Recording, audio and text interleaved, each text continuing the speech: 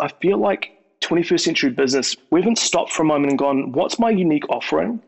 And yes, you might offer a better product or service. Yes, you're probably really good at targeting your audience and communicating your benefits. But if you take a step back and go, what's unique about me? What's something this person can only get from me? It's you. It's your personality. Hi, this is Dan Rowell, founder and brand strategist at DSR Branding, and you're listening to DSR Branding Presents. Join me as I interview brilliant business leaders on branding, marketing, design, and good business principles. These are people who think differently and have commercialized their creativity to do something remarkable. This episode is on making brands fun, finding your unique value, and the importance of great marketing with tech entrepreneur and motivational speaker, Johnny Shannon. Johnny is the CEO of Gamify, a marketing company that develops video games for some of the world's biggest brands. He's also Australia's most requested speaker for schools, with talks on cyber safety, bullying, and mental health. Johnny's done over 3,000 presentations to over 370 schools and was recently awarded Australian Motivational Speaker of the Year. In this epic 2-hour episode, we cover his favourite brand, what makes Elon Musk the most interesting person in the world, appearing on Shark Tank, his background in sales and making 100 calls a day, building $1 billion company, surprising and delighting clients, dealing with bullying, overcoming objections in the sales process, and why marketing is so important. I had such a good time chatting with Johnny. He's an incredible guy doing brilliant work in a number of fields, and I'm excited to share this episode with you. Well, Johnny, thanks very much for coming on the show, mate. Well, thanks for having me. Mate, we kick things off the same way with a simple icebreaker. So what's your favourite brand and why? Great question. I would say Red Bull. Red Bull, and the reason is I don't even like the taste of the product, but I still buy them. And I hate myself when I buy them, but somehow they've created such a brand experience that that I just keep going back. I think about stuff like far back in the day. I'd go to like different concerts and things like, have you been to Big Day Out? Yeah. I used to go to Big Day Out when I was here. Yeah, like stuff like that. They would be constantly giving out free Red Bull. And they're a brand that's obsessed with linking a product or a service to a feeling. And I think you think about all the events they've done, all the nightclubs, they're constantly trying to make it so when you have that taste of that drink, it brings you back to those feelings, those emotions, those experiences. And there's no other product in my life that I use and I go, yeah, that brings me back to a place that causes emotion or feelings. And I think if you can do that as a product or a service, invoke an emotion, you're doing pretty well. Case in point, I don't even like it and I still buy it. Yeah, that's such a brilliant example. I think I'm with you. It's not a product that I'd go out and buy a lot of, but I can think of the times that I have had it. I mean, in Australia, where I am in Brisbane, there was a Red Bull car that would drive around to parties on the weekend. Yes. And it was hilarious. Like you'd be at a house party and then enroll the Red Bull girls. And it's like, what are you doing here? And then everyone would just start smashing sort of vodka Red Bulls and stuff like that. But it's just hilarious. It's just a weird thing to do. Like, not many brands would just go out there and spend, because it would have cost them heaps of money to do that. To have people on, either on like a retainer or, on a wage to just drive around to different parties that they find out about. Like, it's hilarious. And not only that, they used to have, in New Zealand, they used to have a call line that you could actually call up about your event. And just like you say, they would just rock up. So I used to do these big youth group events, 1,000+ students for these big camps. And I called them up one time and said, hey, we're doing this big thing. They literally arrived with a crate. It was an entire car. It must have been 2,000 Red Bulls. Yeah. And the parents weren't happy. But it was hilarious to be like, man, these guys literally just rocked up at a camp and gave away free product. But then you think about it, how many other brands are spending countless amounts of money on different marketing things when they actually just could be giving their actual product out, something that costs them little to nothing, and be getting a better return? Yeah, I think it's a great point. I mean, I remember them going to unis as well and trying to give it out as like, oh, this is a study aid. And like, mate, like, who are you kidding? I'm not going to be able to sit still in the lecture after drinking that. But yeah, anyway. Well, you're going to hate me because I've actually just did a big campaign with V Energy Drink with Gamify. And that was actually one of our video games. So when you bought the V, you'd scan it, this game would pop up on your phone instantly. And actually it would be like a endless runner type of game, very action based, and then every 30 seconds it would stop and ask you a question, and it would be like, how long does the energy last, in your system with V? And then if you got it right, you continued with the game. And so we're trying to mix an action game with, an education / study game. And so new games will get pushed to your phone every week, from spelling quizzes to, Sudoku to a whole bunch of stuff. But that's what they wanted to pump. They wanted to pump this idea of like, no, it's a good study thing. That's cool. Oh, that's great. I love it. But V was very big back in the day. It's not as big as it is big in in Australia as well. I mean, V's pretty big here. I think V's Coca-Cola. I'm about to say, I think V sold more in New Zealand and Australia than I think Red Bull. They're just not as big internationally. But V was started with a guy, I think it was in New Zealand, who again he actually started as a study aid. So he was going through uni. And made this concoction to keep him up at night to study. And then I don't think he even finished his degree. I think he was studying law or something, but he didn't even finish his degree. He just made more money on the V campaign. I think I like those ones in the sense that they're only sort of 200 to 250 mils. I think it was like Mother, and they came out in Australia and it was like 500 mil can. It's like, mate, like that is way too much.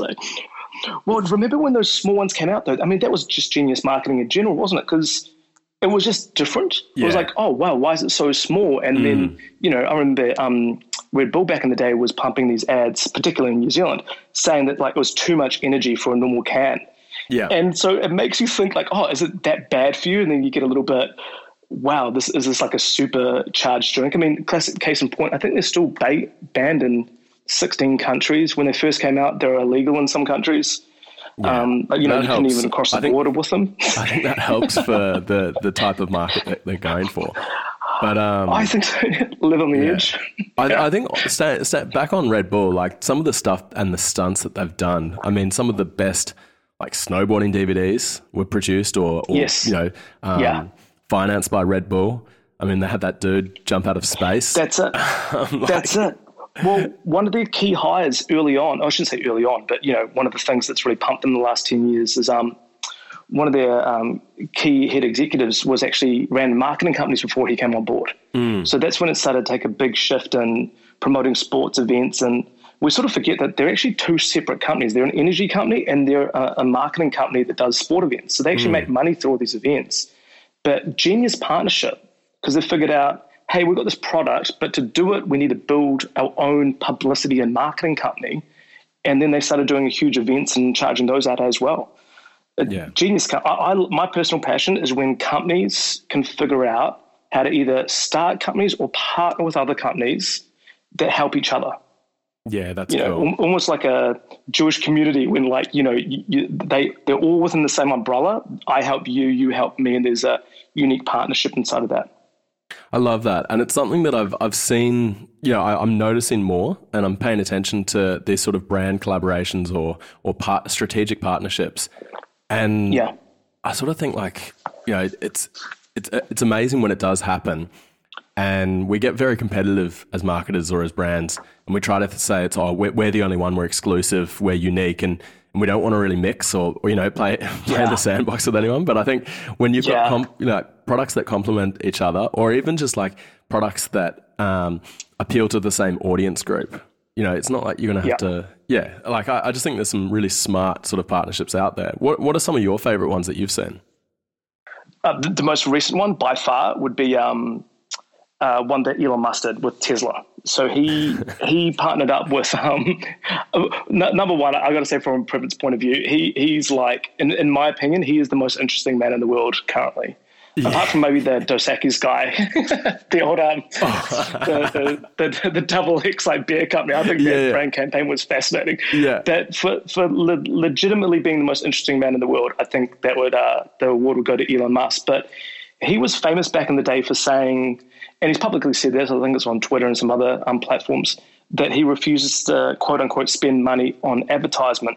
But I think that's the traditional sense, as in he doesn't spend huge money on necessarily Google. I actually think they have started doing it anyways, but back in the day, he didn't spend much money on social media or Google. The flip side was you've got the CEO who's just a marketing machine. He's like a, Kanye West, Kim Kardashian type of figure where he's always in the front eye of all the media. I mean, case in point would be sending was it a roadster into space? Yeah.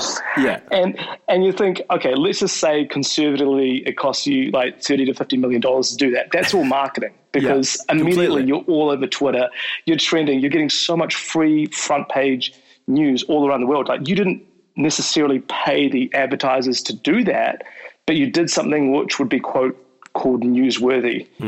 And I think people like that figures out, hey, I can start up Tesla. Oh, I can start up the Boring Company. And have all these ridiculous products, and I can do these batteries, and I can make the biggest battery in the world, which I think is it Adelaide? I think so. Create the largest battery in the world. I actually went there for a government thing, and when you arrive on site, they give you a micro version of how big the battery is. So it's like, the one of 100,000 times the battery, and it's a little keychain that charges your phone. That's cool. But he just does all these ridiculous things. So I sort of think to a certain extent he's stretching the truth by saying he doesn't spend money on advertisement, because all those little things is advertisement. Giving away a free keychain. I'm now talking about it on a podcast. It's all those little things that I think the guy's genius. But when it comes to the partnership side of things, he does very strategic things within inside his own community with his different companies, because he owns I think it's 17, but 4 very public ones. He cross-advertises all the time. He creates a lot of drama, but also with other companies. So the most recent one he did was with Tesla. Have you heard of a video game called PUBG? No. So it's I forget what the acronym for it. It's like Players Underground Battle. But it's one of the top 5 most played games in the world. You basically got Minecraft, like things like World of Warcraft. I'm looking at it now. What was that? Fortnite, and then PUBG. Like you're talking hundreds of millions of people play this game. And he contacted Tencent, which is the China-based company that makes all these video games. And he found out that the average person who buys a Tesla in America is between 37 and 46. And they're males, and they have this amount of income. He found out that the average player who plays PUBG is basically within that 1 year bracket either side. All right, so fascinating research, just, because when we think about playing video games, we often think about young people. We sort of forget that, 9 out of 10 people play video games. Average Australian plays 90 minutes of video games a day. It's about a 45% split between males and females. So it is currently the world's most favorite pastime, even more so than sports, soccer, TV. You put them all together. I mean, the video game industry is larger than the movie industry and the music industry combined times 2. Yeah, wow. So it's a very large industry. I think also the level of engagement that you have with it, like it's so, it's so immersive. Well, you think about your average, I mean, I'm going a bit of a tangent here, but I remember marketing about 5 years ago, this huge study came out, and it found out that people weren't changing channels much anymore on TV. Like, people were actually starting to re-listen to ads on TV. And it was the first time in history that ad viewership actually went up. And they found out that all this research they actually found later on, that it wasn't so much that people weren't skipping the ads. It was because we had mobile phones on us now. Yeah. We stopped watching TV and we used the ad break to check our phone. Yeah, I was going to ask. When my ears pricked up when you said that people were watching more ads, I'm like, hang on, but we just go to the the third screen or the second screen and just start scrolling on our phone.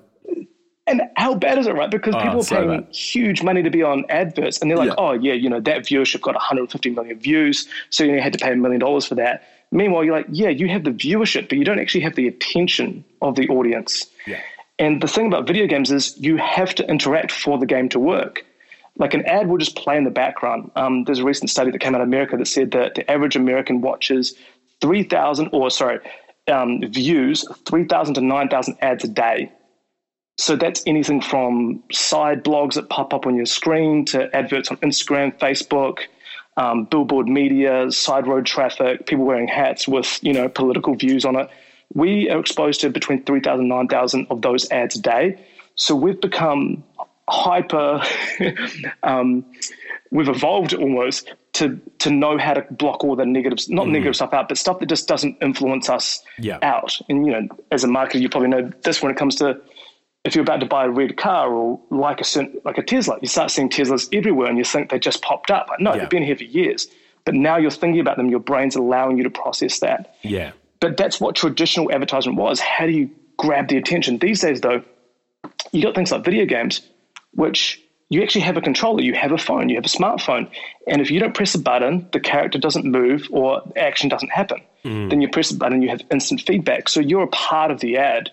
And that's the sort of thing that sort of, it gets my juices flowing because people like to wrap it right back. People like Elon Musk understand that. I mean, case in point, his Tesla has a huge screen. All the cars, you can play video games in on their screen.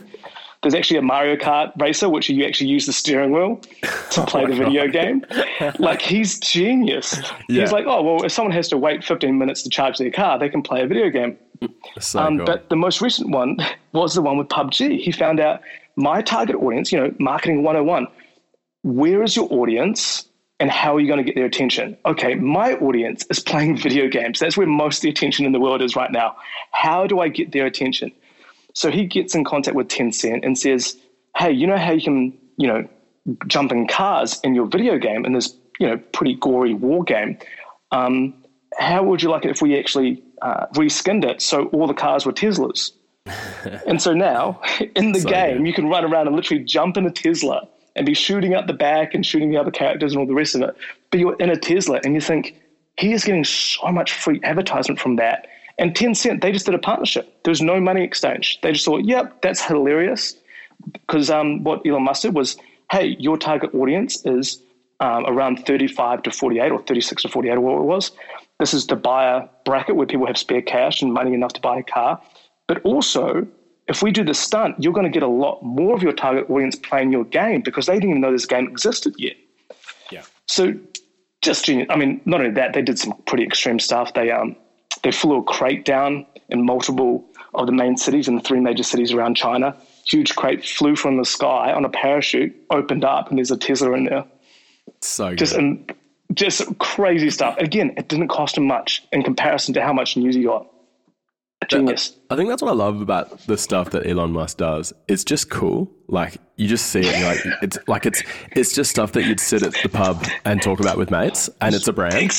Like, it is amazing. It's like, there's not many brands like that you would, or companies like that you would just sit down and like just genuinely want to talk about. Yeah. And how much, again, free advertisement to you. I remember we've done a bunch of press releases and, we've got a PR guy that whenever we do something extreme, we'll call up the guy. And I remember the first time I called him like 10 years ago, I said, hey, what's the key to getting in a press release? And he just said, you just have to be newsworthy. But that's all it is. Yeah. If you do something that's newsworthy, I'll publish it. And otherwise, what's the other alternative? You got to spend huge money to get on and do some of these things. I mean, case in point, like Gamify wouldn't need the money, but I signed up and we jumped on Shark Tank. We're on Australia Shark Tank. We ended up saying no to the deal, but what's the point? I did see I saw a screenshot somewhere of that, but I'll have to dig up the episode. Oh mate, it was a lot of fun. And again, we just wanted to have fun and show, Australia what we're all about. But we thought Shark Tank, so we dressed up in big scuba outfits, and we walked in with bubble machines, and I had about 4 or 5 helium remote control sharks that were just floating through the air. That's so cool. It was a lot of fun. And mate, it was great. When we got a lot of work out of it, we ended up doing some stuff with some of the sharks, like outside of the Shark Tank after the episode finished, and worked with some of their marketing companies, mainly Red Balloon. We did a major campaign for them, and it went really well. Oh, cool. But it's the thing. It's like, wait, so there's primetime TV. You get in front of your entire, audience that you want to get in front of. Yeah. Like, who's my target audience? Small business owners. Okay, how do I get the attention of small business owners in Australia? Well, what programs do they watch? What are they into? Okay, well, they probably watch things like Shark Tank. They probably read magazines, like Entrepreneur Today. They probably do this. And so immediately you go, okay, I need to know the people in these industries and I need to talk to them. And don't even go in there with this attitude of like, I've got something to offer, but just ask them questions like, hey, what's something that has done really well? What's something that your viewers want to see? And see if you can't have a bit of fun with it. But yeah, I loved it. I wouldn't change any of those experiences, and I just thought it was a heck of a lot of fun. I think the YouTube one, I think it's got like 2 million views now, and the actual program itself did well. I think they estimated there was about $95,000 worth of free advertisement. You go, wow, well, that was worth, a couple of days of your prepping and speaking. Yeah. Is it true with Shark Tank that even if they agree to a deal on TV, they often don't actually go through with it, like an investment? Oh, mate, you don't want to hear the whole. And the reason I didn't say who we met up with afterwards is, you talk to some of them afterwards, and one particular person told me that only 1 in 14 of the people that this particular person had invested in worked out. Yeah, wow. 1 in 14. And so they ask you some grueling questions on stage, but they ask you a lot of grueling questions out of stage. Oh, because I imagine it would have to be so much more due diligence. Yeah. And mate, it sounds stink, but people just lie. People just say we're earning this money and this and this. And so when we went and saw one, she was like immediately, hey, can I see your financials? And we're very open about it. We're like, hey, we just did this and this and this. And this is happening. She's like, that's great. Most people don't even, have financials on them. Like, they're jumping on TV.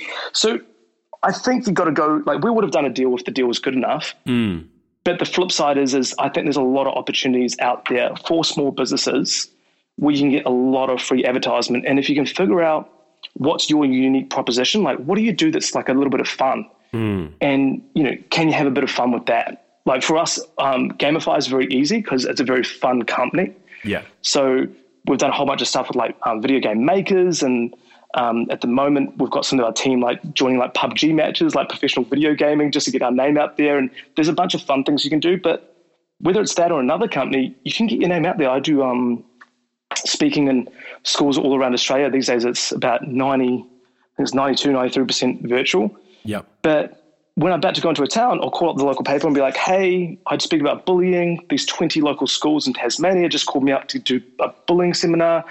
The government's paying for this community event centre to happen. I just want to let all the parents know. And immediately 3 people call you up. You're on 3 radio stations.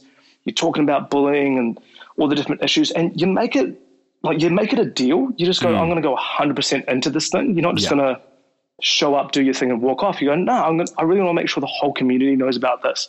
And there's a bunch of free advertisement you can do. There's news agencies and, and papers that they're looking for material. Yeah. And so even if you're I don't know, I feel like, give me a random example. What's a random company you can think of off the top of your head? A coffee roaster. Okay, coffee roaster, fantastic. Yeah, again, fantastic idea. Why don't you could do a thing like Red Bull, where you literally go down to the local rugby team or a major rugby event, and you go, you know what? I'm going to bite the bullet. It's going to cost me $1,000 worth of time and coffee. I'm going to give out free coffee at these major rugby events, and you literally call up some local paper and you say, hey, this local guy is supporting his local team because he's so obsessed with his team. Well, you've just been in this paper that probably would have cost $5,000 worth of advertisement, and you did it for $1,000. So that's an immediate return on your investment. Yeah.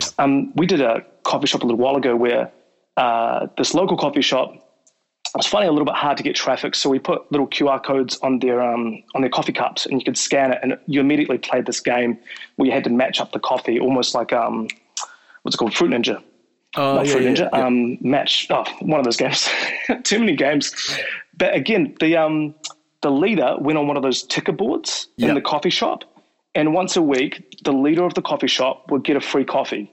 So it wasn't like it wasn't like a big deal or anything like exactly. That. Yeah. It was a coffee that probably cost them 50 cents to $1 and probably sells for $5 or $6. But it wasn't the point. The point was that you were the winner of that week and your name went on a ticker board. And like their coffee, their stuff just exploded. And it was all just from having a little bit of fun with their audience. It doesn't need to be big. I think that's the biggest hiccup that I've seen from my lens and experience in history and marketing is where people just try to do these extreme, case in point. KFC, we did a campaign with them a couple of years back. We've done a bunch in Australia, but we did this big one with Japan. And their previous year campaign, they literally had a $50,000 prize. or equal to their currency for people that basically, I think it was like scratchies and a whole bunch of other things. It actually looked quite cool. We came on board and they said, would you mind doing a campaign for us? So we took over, they introduced shrimp in Japan. So we did a shrimp attack game and you had to flip the shrimp away from this KFC building. It was quite a fun game, but it ended up getting nearly 1 million plays and I think 6 million total plays. So the average player came back 6 times. Yeah. And they actually, the campaign was meant to be 3 months. Ended up only being a month because I sold out of the shrimp. Wow. But again, it was that thing of what was the prize? The total prizes, the number one prize was like a family feast, which was like, what's that, $25 worth? It wasn't big. Yeah. So we played on the fact of like, oh my goodness, you could win this, the ultimate mega prize, which is a family feast. Yeah, that's fun. And so it values the product. And so what I've seen in marketing a lot of times is people try to get people into their store, or they try to be like, hey, everything in our store is 20% off. Well, if it's everything for everyone, you've actually just devalued your product. Yeah. However, if you flip the coin and you do a competition or you do something else and you say the value of this thing is XYZ and it's actually a lot, you're actually putting value to your product. I love that. Case in point again, we did one with Red Balloon. And they were doing a V8 experience, and they were trying to target guys 35 and older to do this V8 experience. And they weren't getting a lot of click-throughs. Their target audience usually is about 90% female, because most of the time it's the mums and the wives that buy experiences for the husband, not the other way around. But they were trying to get males onto the site to order these experiences. And so we said, okay, cool, we'll do a video game that is a car game, and the prize, if you win this car game, you're like this little Matchbox car that boosts around and has to pick up all the red balloons. If you win the prize, you get 20% off your next V8 experience. That's good. And the crazy thing was, they did a parallel A/B test on their website, and they found out they literally had this big banner, 50% off V8 experiences.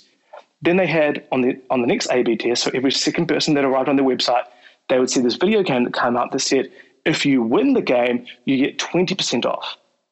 They found out that the ones that played the video game and only got 20% off were over 55% more likely to order the experience. Because they felt like they earned it, even though it was less of a discount. I like that. So, you said they felt like they earned it. And and it also keeps the price and the value of that experience higher. Because if you can discount something by 50%, like it can't be worth that much. Because you think like we're so cynical these days that if someone's like 60% off, you're like, man, how much does it cost you to make that product? Like, surely you're not. It's like when you go in to buy a TV from Harvey Norman or JB and they're like, man, I'm doing this one below cost. It's like, why are you doing that? Like, how crap is it? Yeah. I mean, I know they get kickbacks from like Sony or the TV companies and stuff like that, but still, I still find it hard to believe that you would be selling something for less than you bought it. Exactly. There's got to be a line there, right? And like you say, I think we're all just, critical in the back of my minds. The older I get, the more I go, I'm shocking these days. But I'll look up something and go, hey, review, what's the best microphone on the market? And if I see the most expensive microphone, I'm naturally like, I'll go for that. Or what's the most expensive camera? Because I naturally associate price, value with money. Yeah. And that's the thing that a lot of these, I mean, you got to know which company, what audience you're going for. But it's almost like if you've got a strategy of going, I'm going to have this product for this type of person and this product for this type of person, that way you can target specifically according to who your audience is. Yeah. I mean, case in point would be like Energizer and Eveready. They're a battery company. The guy came out with Energizer, supposedly one of the best batteries and longest lasting batteries in the world, their catchphrase goes. Huge, great marketing and all the rest of it. But I don't know if anyone listening to this podcast has ever heard of what is it? Energizer, not Energizer, an Eveready ad, because they don't spend any money on it. But he actually created the Eveready brand so that by comparison, when you're in the supermarket, you look at the Energizer and you go, oh, that's quite expensive. And then you look at the Eveready and it's half price and you go, oh, the Energizer must be worth it then because it's twice the price. So because he didn't have competition at the time, he created his own competition. So by comparison, he was the best brand, even though he owns both of them. Yeah, it's so good. I tell you, no one does it right now. Energizer Bunny, wasn't it? Exactly. Yeah. Huge brand. I mean, massive. Have you heard of Mighty Ape? No. Yeah, Probably. it's like the Amazon of New Zealand. Oh, okay. It's pretty big. It's actually pretty big in Australia as well. But they I know a bunch of the guys that work there. But their big thing is because they're like an Amazon. They sell everything. Most of the time, it's same day delivery. Because they sell everything, and they're done insanely well. Like it's ridiculous. But because they're done so well, they still have certain customers that don't want to buy from them because they want to buy from niche websites. They want to buy from a website that only sells video games, or they want to buy from a website that only sells fans or only sells fishing gear. And so what Mighty Ape's doing is they're literally buying up. Like they literally just last week, they just bought a massive fishing company and they're just taking it over. And so when someone searches for fishing gear, even though it's through Mighty Ape, their website storefront is this fishing company. And again, it's just a smarter way of getting all these different audiences. Like, hey, they probably have customers that literally don't, maybe not even like their brand, that buy from this fishing thing, thinking they're buying from a boutique store. It's not. It's actually through them. I'm checking them out now. Yeah, it's cool. Yeah. Places like that where you go, they already have a store, they already have infrastructure. How can you tail on top of that? I mean, I could talk about this for hours. I'll give you one more example. A great one was actually just down the road from me. I'm back and forth in New Zealand, Australia at the moment. I'm in New Zealand. But just down the road, there was this guy that bought this ice company. So this guy had a fleet of about 9 trucks. And at night time, these trucks would drive to all the gas stations and deliver their ice, restock all their ice supplies. And he bought this company, and I know the guy, and I said, why'd you buy the company? And he goes, mate, he actually owned a courier company. And he was like, this is genius. I can buy this company that delivers ice from 9 o'clock at night till 7 a.m. in the morning, and I just doubled my fleet because the rest of the hours, he's going to use those trucks, clean them out. It only takes like 10 minutes a truck, cleans them out, and then use them as courier trucks for the next 12 hours. So good. So immediately, he's literally just doubled his company. So he's like a Richard Branson. He bought one company, it was doing really well, bought another company that was doing well by itself, combined them, and they grew exponentially because now we can have a fleet of 20 during the day and at nighttime. So little partnerships like that, it's less so marketing and more so business savviness. But I mean, there's some great people that do it. I mean, another one's just down the road. There's a taxi company that there are taxi symbols, actually just a magnet that goes on their car. So they're basically an Uber, but they tell everyone they're a taxi company. And you just grab this magnet, throw it on the side of your car, and you're a taxi for the next 12 hours, and you take it off again. But it looks like a fleet of vehicles, and it gives people that peace of mind that, oh, I'm not Uber, I'm a taxi. You're like, it's amazing. Genius. Yeah, that's cool. I love that stuff. Love it. Johnny, how did you get into doing Gamify? Yeah, Gamify. The original like genesis or seed was I grew up with chronic dyslexia at school. So to this day, I've got the reading ability of about a 11 or 12-year-old. Get words back to front, dates and things back to front just all the time. And I went and saw a school counselor about it, and she got me onto these video games and things like, your Math Blaster and Spell Check and all these other sort of fun games that I really turned my academics around after about a year from playing all these video games because it would shoot it. You'd be this figure that runs across the screen, and then like someone would jump up and try to shoot you, and you had to answer this math question like in a certain amount of time.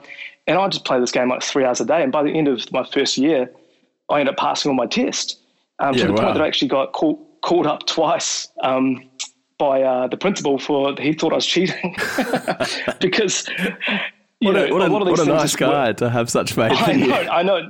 Honestly, it actually was a bit of a childhood, traumatic experience for me because, I got labelled with that, mainly because the math teacher and specifically, there's about the English teacher as well, but specifically the math teacher said, one, no one can change their scores around that much, and two, because I've got dyslexia, I work out equations a little bit differently. So he would look at the way I put numbers together and say, there's no way you came to the correct answer with that equation. Wow. And so he naturally but again, it was just because of video games. If you can quickly nut out something in your head just from playing a game so much, you don't have a lot of workings on the paper. But I really thought at that age, I was like, whoa, because I went to Kit McGrath and all these other places, and I had a single mum with 6 boys and a girl. And you just thought there's a lot of money. And then out of nowhere, this little $40 game was changing my life. Yeah. And I got a bunch of my mates onto it. I thought, I can't believe there's not more. Like, as I got older, it was very much like a kid thing. It just stopped. And I remember being annoyed about that later on in life. But straight out of high school, joined the New Zealand military. Sometimes I have to tell people that, yes, New Zealand does have a military. I was a rifleman there for a while, left that, jumped into Vodafone. And that was great. Just literally walked down the road into a Vodafone store, started asking a bunch of questions to this guy. He said, I wasn't actually looking for a job. I was going to take a couple of months off. Asked this guy like 100 questions about what he did, what his job was like, just being friendly. And he said, oh, man, are you looking for a job? I said, no. And he goes, well, do you want one? I was like, sure. It was like Thursday late night. He said, come back in 3 hours, and literally got my measurements. 3 hours later, I was working in my first day at Vodafone. Wow. And I loved it. And worked on the storefront, then went to head office, started doing call center. And call center was really hard. I've got a lot of time a day for those call center guys because it was a hard job. Yeah. Because you have to go, back in the day, you had to go through a certain career path to do well at Vodafone. And a part of my job was call center. But they had this thing up on the wall, and depending on how fast you got through calls and your star ratings, you were like a little horse with a number. So you'd walk in and they'd say, hey, Dan, you're number 4. And you could see the horse, number 4, on a big TV screen. And the faster you got through calls, the faster the horse would run. And cool. you could see in comparison who you were beating on the sheet. And so there wasn't names, which I liked, because only you knew who your number was. Oh, that's smart. So it protected people a bit. Yeah. I remember looking on this TV screen, and I just wanted my horse to win. I got very competitive. I'm not competitive by nature, but I got very competitive about this. Yeah. And it was so nice. Like, I felt like this is a really hard job, but that little tweak, it probably would have cost them, I don't know, maybe $5,000 for, what we do. A specialist that comes in and goes, here's your graph. Let's make a little bit of fun. Let's gamify it a little bit. But that for me really helped me do a job that I did not like, become a lot bit easier. Yeah. And so that's when I started thinking, how can I make learning and work fun, as basic as that sounds? Yeah. And so I got in contact with that got put on the side for a bit. But after that, I was used to doing about 100 calls a day with Vodafone, started up an insurance brokerage company, and started with that basic principle. This is back in the day before people were good at Google or anything else, but just 100 calls every day to a call list. That's huge. And started this brokerage company, did really well, saved up a bit of money, went and saw one of my mates and said, had saved up a bunch of money, had a house or two at the time, and said, I wouldn't mind getting into business. And he actually had an idea about a wireless payment system. And said to him, what's the idea? He said, this and this and this. And he goes, look, I'm just coming up with this idea with my mate, but it'd be cool to get like a salesperson on board. Would you want to do sales? So that ended up becoming a company called PushPay. And every day, just like the Vodafone and just like brokerage, sat down in my home office, 100 phone calls a day to all the, in my case, charities and churches around New Zealand, saying, hey, imagine if people could pay you through your phone instantly. Yeah. And I got into America, ended up becoming a $2 billion company. Wow. And did very well out of that. So, but again, basic principles, 100 phone calls a day. It's like Richard Branson said. He said, if you only did one thing every single day that could guarantee success, call 50 people.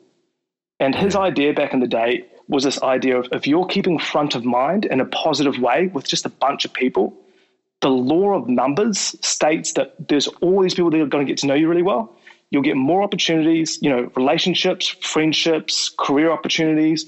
People know you. He's like, if a lot of people know you in a healthy way, you'll find life a lot easier. So back in the day, when he didn't have a job, he would literally call people up and just be like, oh, hey, how's it going? And he said every single person was like, why are you calling me? And he would just say, oh, just calling you to chat, just making sure you're doing well. Okay, bye. And he said he would just do that. And it's those little seeds that, 5 years later, he'd call up someone and ask for a favor. And he'd be like, oh, this guy's a pretty good dude. He's actually, put that emotional currency down. Yeah. And so now he's got the right to ask for a favor or, ask for a job or do something else. I love that concept, mate. I think that's brilliant. I think it's so true though. Like, don't you think, I'm very lucky in the work we do. Like we work with some great people. And that's always been a big focus of mine, is do work with people that you enjoy working with, do good work for good people. But the more you spend time with people, the more you want to work with them as well. Like if you're enjoying it. So it's just like exactly what you said. If you can sort of occupy space in their brain or in their mind and it's positive, it's a positive experience. When they think of you, they'll be like, oh yeah, it was good working with that person. It was good working with Dan, or it was good working with Johnny. I should do more work with them, or we should catch branding, up. Sort of right? thing. And that's right. It is just branding. Personal branding. Yeah. It's like what we talked about with Red Bull. What's the feelings you get when you have that product or service, or you're around that person? Yeah, I feel good. Yeah, they remind me of good things. Yeah, it's a lost art. I mean, Warren Buffett, who used to be one of the richest men in the world, who he still has, I think he's still top 10, but gave half his money to multiple charities, including the Bill Gates and Melinda Foundation.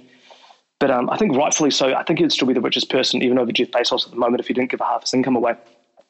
But they interviewed him on, I think it was Time Magazine. They went to his office and they interviewed him, and the lady said, oh, I can't see a computer or anything else in your room. Like, he's real basic. He goes methodically through people's finances to figure out what companies to invest in. And she said to him, she's like, hey, you're the richest man in the world at the moment. What's a piece of advice you'd give people? And he goes, oh, there's a bunch of things. And she stops for a moment and she notices an award on his wall in his office. And she said, hey, you got like a master's degree, and I think it was accounting or something from, a prestigious university. And she said, why don't you have any of these awards up? And he goes, oh, the only award I have up on my wall is the only one that really matters to me. It's the only one that's really changed my life. And the camera zooms up, and it was an award for a one-day certificate from a book called How to Win Friends and Influence People for Dale Carnegie. Wow.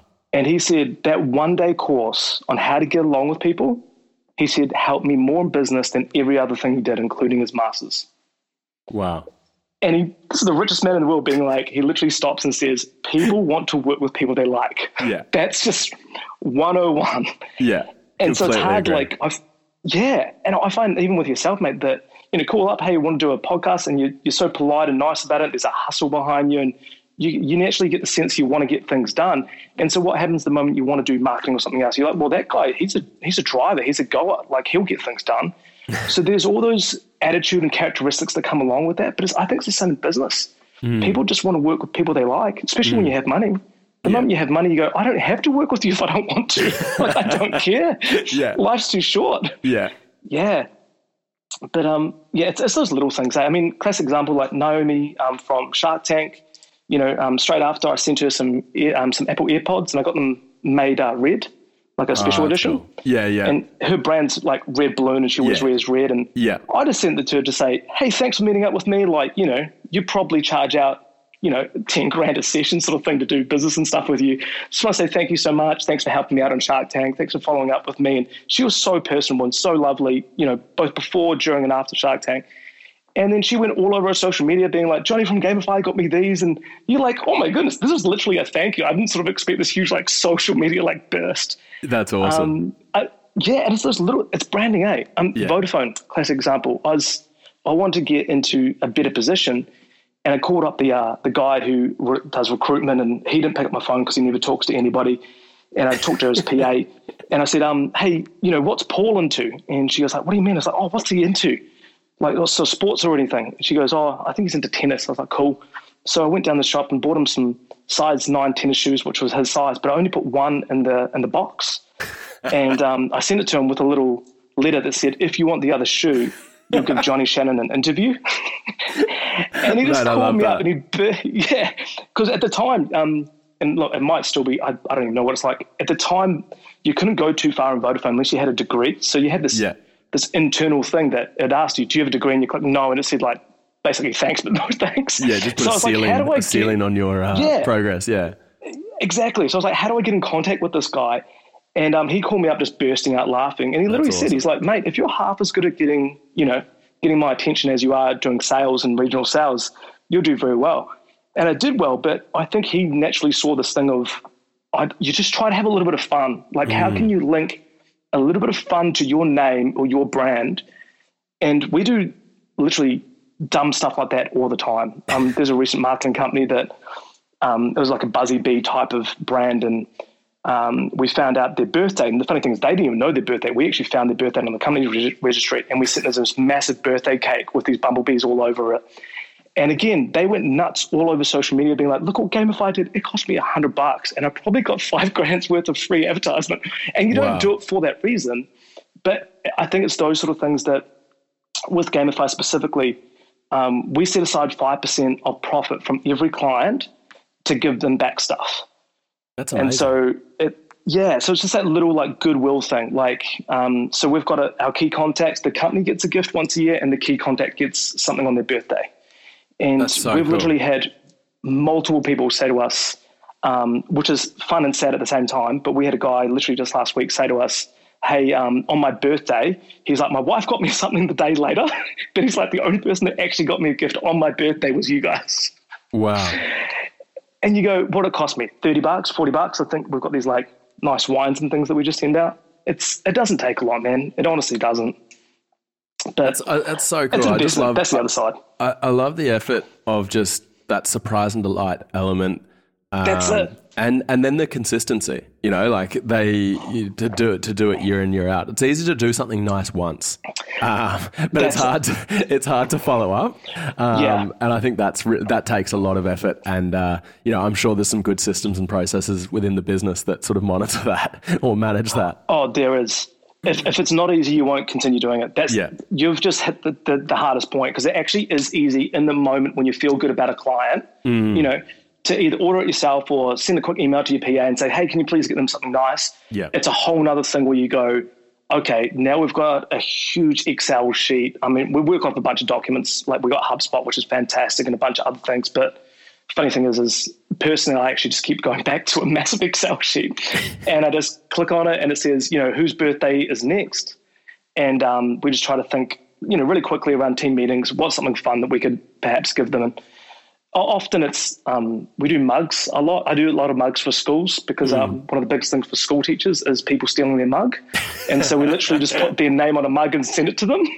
That's awesome. And, teachers all around Australia have been like, it's so funny. No one steals my mug anymore because my name is literally on it. I love that. It is true. I'll just jump in there. Like, it is funny when you have your mug at the office and like occasionally I'll see, someone who's in for a day or something like that. Like we're in a space where there's a few other businesses and you see someone drinking out of it and you're like, ooh.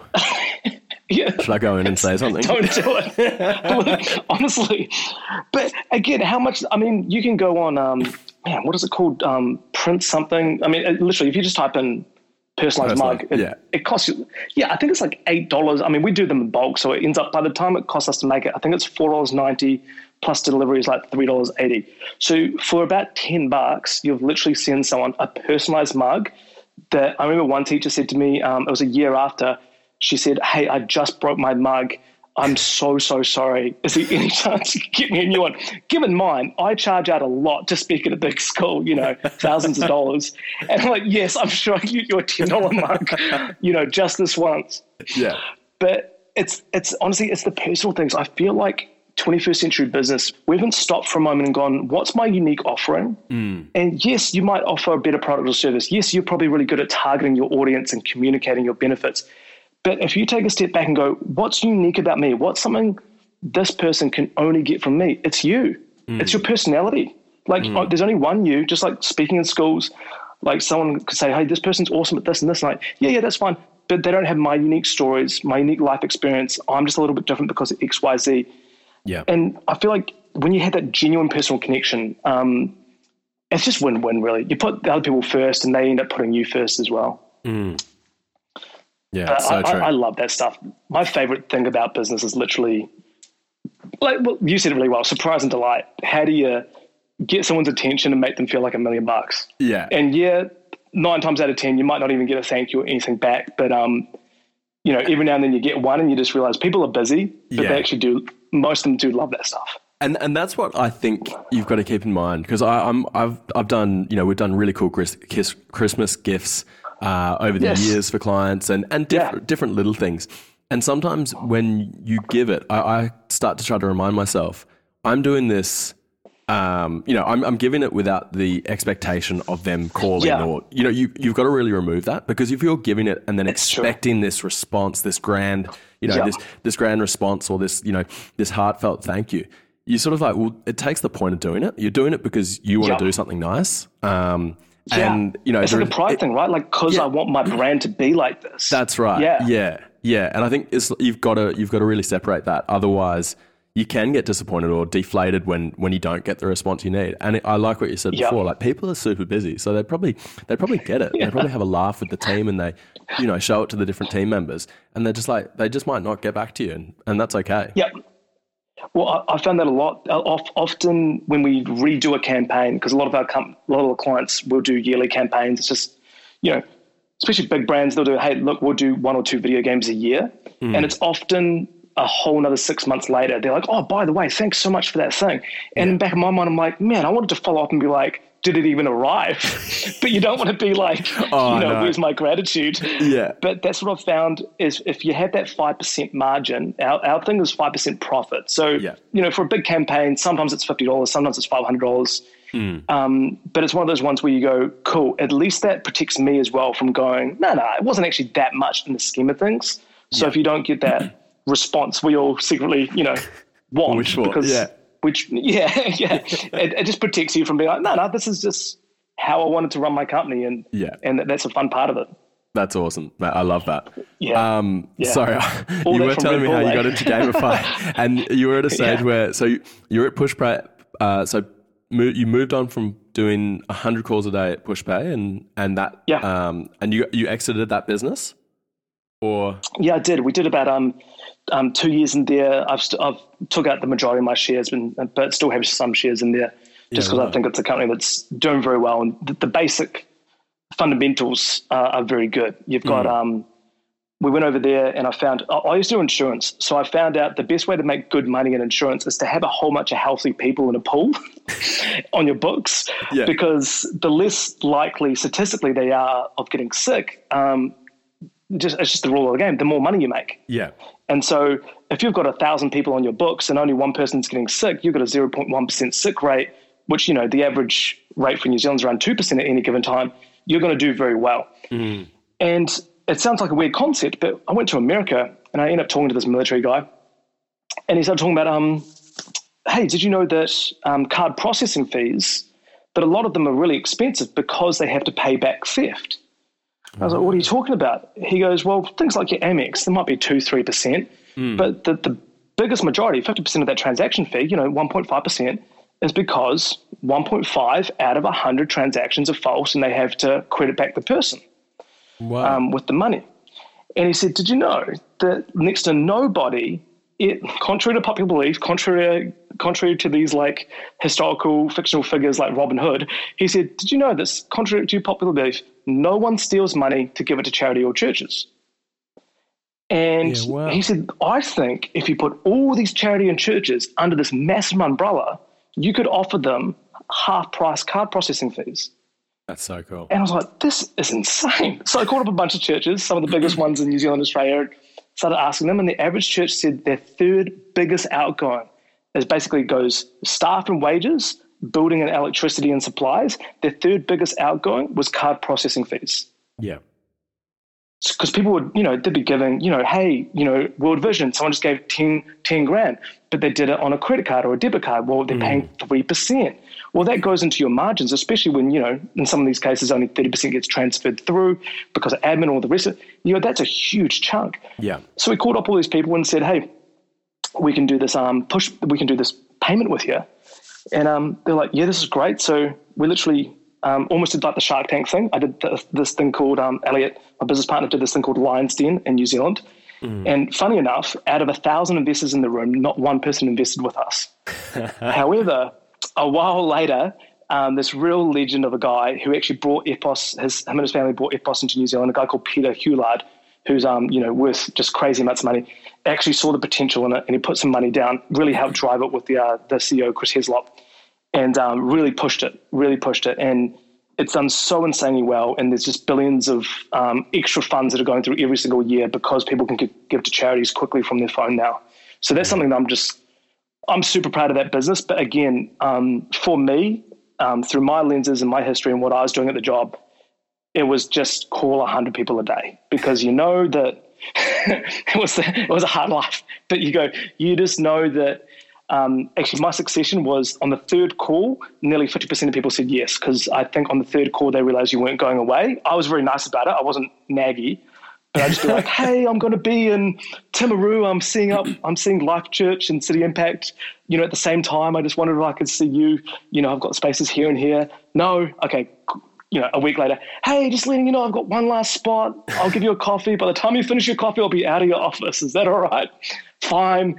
And then you explain it to them, and most people got it very quickly. And the great thing for us is the positive side of COVID has been this thing of people are now doing things like, church at home, and they're just using their mobile giving to give to charities or churches to any extent. But the true genius was putting people in a bucket that they were less exposed to these huge processing fees. Yeah, that's really cool. So I'm sorry, I went off on a bit of a tangent there, great. But yeah, I want to ask on the 100 calls a day. Where do you get the energy or the resilience to do that, to sort of fight through I'm sure lots of people saying no or hanging up on you. How do you sort of build that thick skin? For sure. So I did this for about 8 years. And so it's funny because even now when I hire people, I'm like, hey, you got to do minimum 50 calls a day. And then I'll help people do like 50% of the job. Like I would make the less energetic stuff at the end of the day so they can do design or something else. But so many people used to say that's impossible. You can't do it. But a lot of my guys do it all the time. Now, I used to use a system called Callfire. There's a bunch of different ones out there. But you'll get an Excel list and say, hey, I'm targeting, let's say I'm targeting marketing companies. I'll go into Google, type in marketing or anything else that's related to those areas. You create your whole list. You upload and put it into a thing called Callfire, and it'll call from your computer. And the moment you hang up, the moment the person picks up or you leave a message or you talk to them, the moment you hang up, it automatically calls the next person. And I found for me, that was the biggest thing, because the thing that is the hardest, that takes the most discipline, is looking back down at the sheet and calling that next number. Yeah, wow. I found that if I'm on Bluetooth headphones and I'm away from my computer, and the moment it hangs up and the next one starts, I find I automatically go back into autopilot. Yeah. And you're talking to the next person. There's no time to hesitate.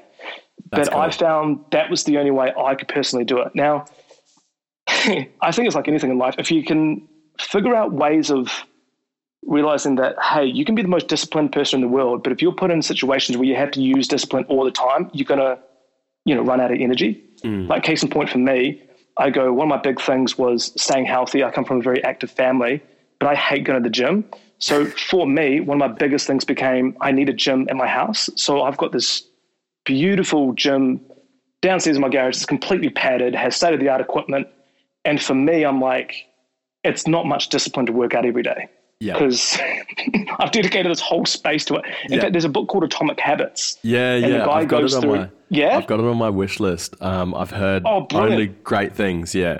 I've got to get into it.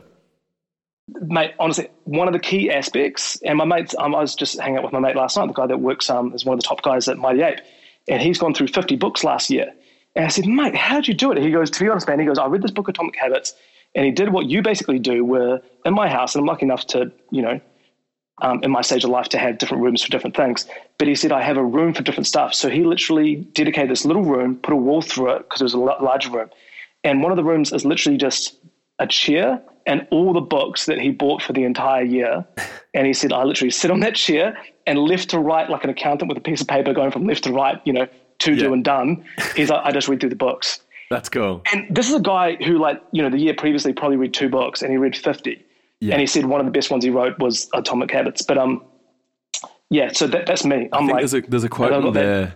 I think it's we don't rise to the levels of our goals, we fall to the levels of our systems or something like that. I'm going to misquote it. But essentially, I love that. It's not about having high hopes and aspirations.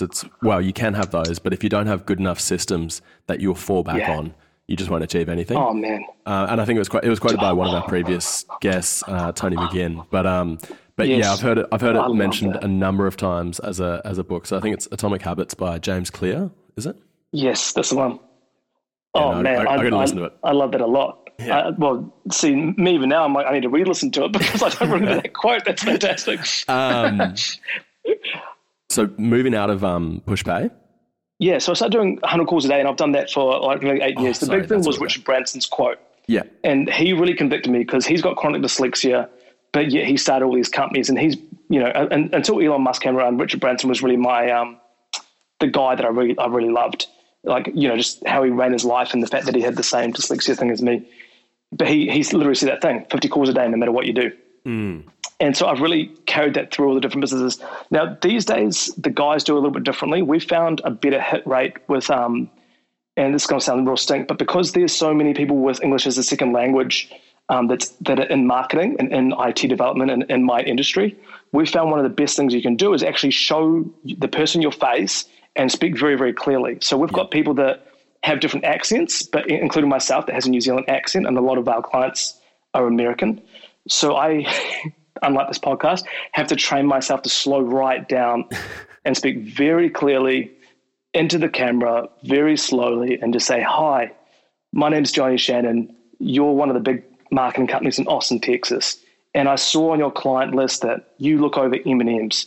We've got a fantastic couple of ideas that I think M&M would really like when it comes to video game marketing.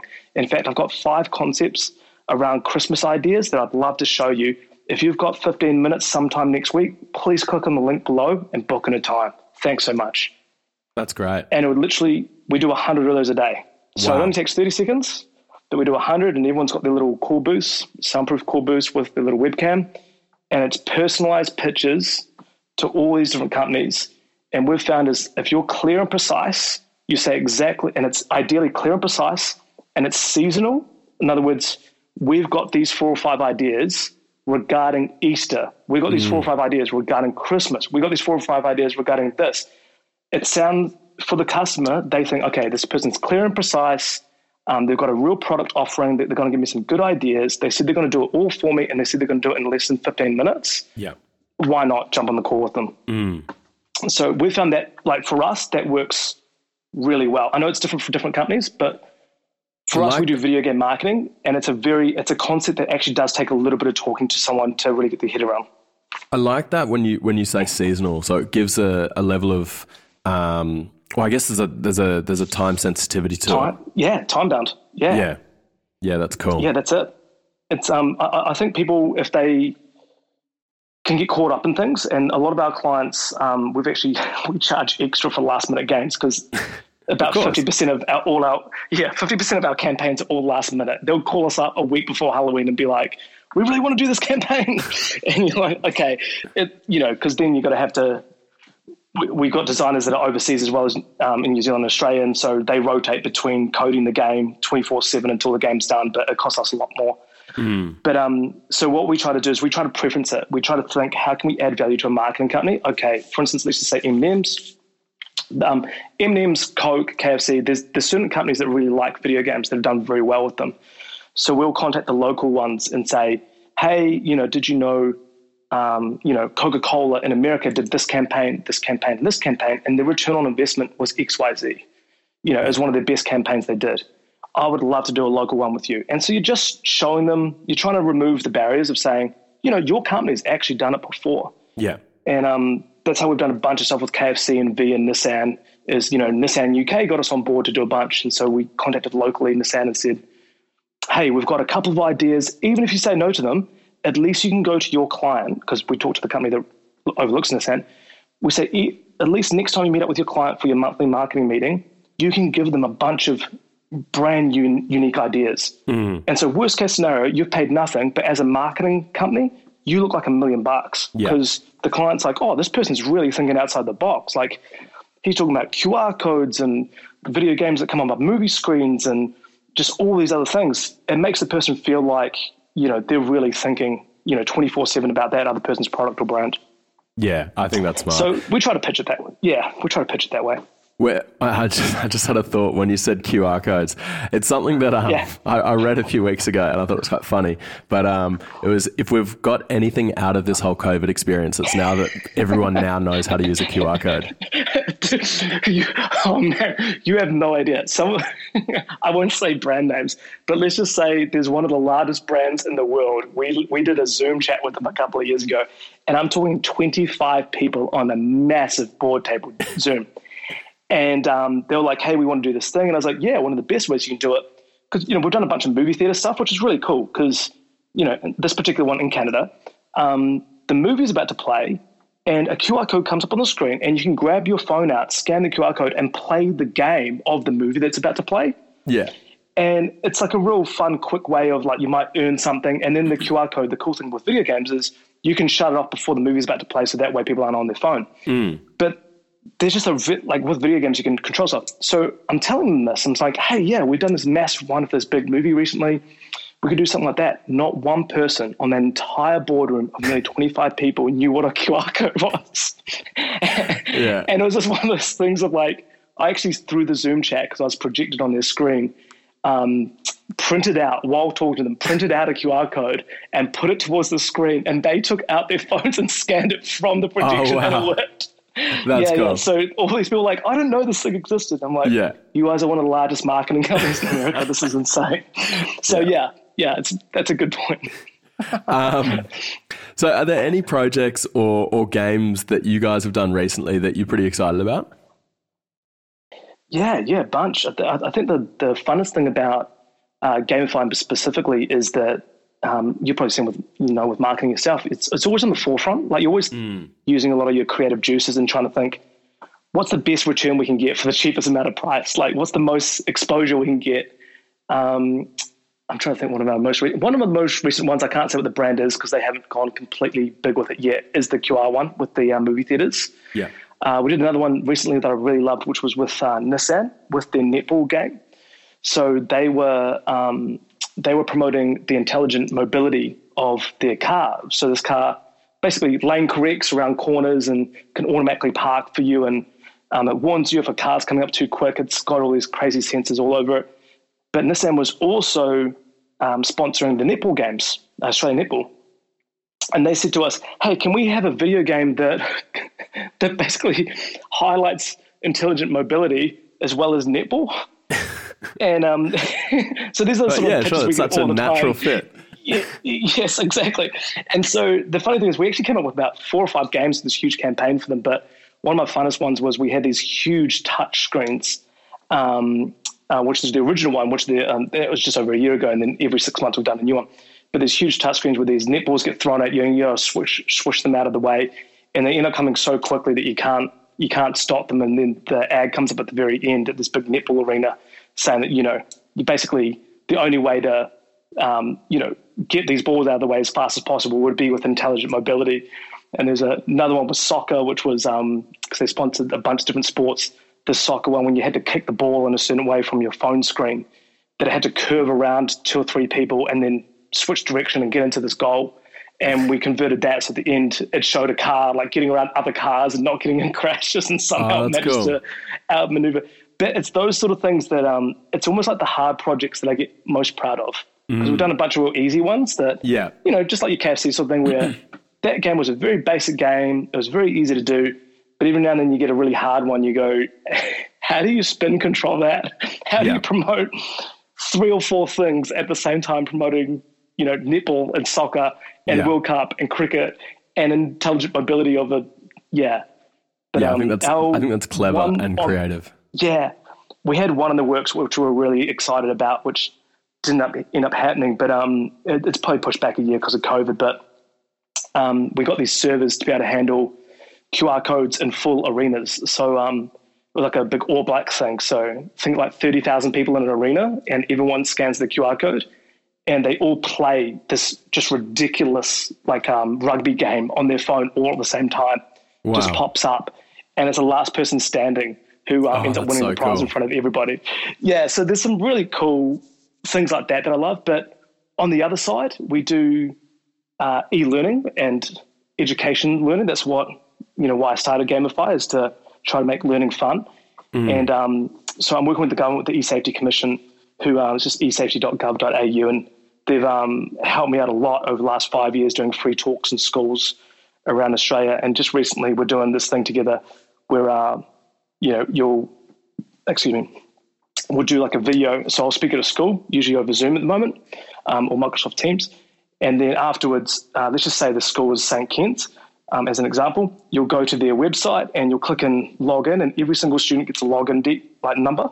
Mm-hmm. And they'll watch a video, there'll be a couple of questions, and they'll play a video game that's related to something. So, we've got this little AI thing that bullies you online, and it's AI, so you can't get too offended, but it bullies you, and you have to type back and, try to either disarm the person or cool the situation down, and you go back and forth. And then once you've done it, you go to the next stage, and it tracks your progress. And after about 10 little classes, you get a thing called a cyber safety certificate to show that, you know how to handle fake news and bullying and other aggressive things online. Yeah. And then when, it's probably about a 9-month to 10-month project, but after that, I want to throw it to the whole of Australia. And there's a principal conference about 10,000 principals that I'm going to be speaking at. And ideally get every single principal in the whole of Australia to quote unquote become cyber safe. Because, a lot of them, because they're a little bit older, we got awesome education in Australia, like insane, like not being sent to New Zealand, but far better than New Zealand to the extent that I'd like to have my kids in Australia. But a lot of the times, your average person, whether it's a principal, teacher or parent, they don't know what video games the kids are playing. They don't know that the huge majority of bullying actually happens over video games, not just chat rooms. They don't know how to, they have legal bias to be able to take someone else's photo down if they took a photo of you without your permission. They don't know so many things, and it's becoming a really big issue because a lot of Australian students are leaving high school and they've got a pretty bad digital footprint, and they're trying to get jobs, and universities and workforces have come out on LinkedIn and it said their most recent stat is 9 out of 10 employees said they will search the average contender on 2 to 3 social platforms. Completely. So you try to get a job at a high school, they will search you on Instagram, on Facebook, on Google. They want to know who they're hiring. Yeah. And very little education has been given to these kids to say, hey, you probably need to tidy up, your social profile. Hey, you can't actually say these things. That's actually illegal. Hey, did you know if, you're bullying someone at school, you get a slap on the wrist, you bully someone in the workforce and you get fired. Yeah. So it's these little things. So I'm mostly passionate about that because I think that's where the most, not just value add, but I think that's where it's going to influence the most amount of people. Yeah, I think that's great. I mean, as you said, most employers will do that. I do that every time we get an application or a resume. Like, it's the first thing you do because it's like, well, cool. That's what you want. That's not what you want me to read. What's the stuff that you're just putting out in your personal time or that sort of thing? So I have a quick scan of the profiles just to make sure there's nothing too untoward. But I guess going back, like, what made you want to speak at schools about anti-bullying? Yeah, sure. My big thing is most of my stuff I look back on now is very child related, like for instance, gamifiers, because I found it hard learning. My thing at school was there's a guy called TD Jakes. And I remember when I left the military, I was like, hey, what do I do in the future? And he said, do something you're passionate about. But he said, here's where people go wrong. A lot of people think passion is good. Sometimes passion, finding what you should do, sometimes it can be negatively geared. And he said on this podcast, he said, what's the thing you most hated when you were going through school? And I thought to myself, I hated bad speakers. I hated going to a school presentation and just hearing someone drag on about something or not giving any real good advice and having to like sit through that with like no energy, and you felt like they were just doing it as a job and they didn't really enjoy it. And I wrote down these things and I was like, man, I'd love to be a speaker. And then I thought back to some of my experiences and thought, well, what's something that I would love to go back and teach schools about? What's something that I wish my, older self went back and talked about? And it was my bullying stuff. So I got picked on a lot at school. I had this big mole inside of my face and wore big glasses and had pretty bad acne. I was the second shortest kid in my school and obviously couldn't read or write, so I kept on failing. And my experience was, I don't know, the best way to explain it is like, when you're growing up and you have a mate who has like a bruise on their shoulder and for some reason you can't stop but, poke it just to get that reaction. That's all the bruises is sensitive skin. I wasn't sensitive physically, but I was very sensitive emotionally. And if someone poked fun of one of those issues, said one of my nicknames like mole man, acne face, 4 eyes, stupid or dumb, I would go crazy and I'd fight back. And I don't tell this necessarily to schools, but I got in about 36 fights. I got expelled from 2 different schools and I hospitalized a guy. And I was just a very angry kid from all these things happening, just your childhood, large family, single parent, all the rest of it. And my second school, when I got expelled, I went to this new school. It's an hour's drive away called Rangitoto College. It's 3,500 students. And the principal, believe it or not, like he took a guy called Alan Peachy, probably one of the best principals. In fact, I think he's been awarded best principal of that generation, got me aside and said, I'm going to make a contract with you. I'll allow you to come to the school, no other school except you in New Zealand, if you sign this piece of paper saying you're not going to get in fights and you're going to see a school counsellor. And so I signed this piece of paper, saw the school counsellor, and she got me aside and said, hey, why do you think you get bullied so much? I said, because of all my disabilities. And she said, well, I know a lot of other students that have a lot of other disabilities, far worse than yours, and they never get bullied. I think the reason you get bullied is you're hypersensitive. And I was like, no, I'm not. And she said, no, I think you are.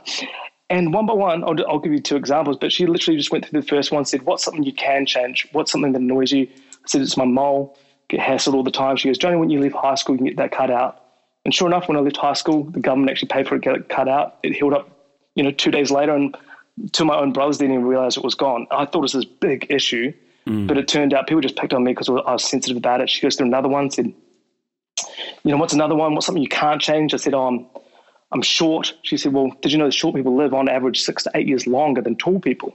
And she broke down this thing and said it's to do with your heart, has less heart pressure because the furthest part's away from your heart, your arms and legs. So when you have less heart pressure, you actually end up living longer.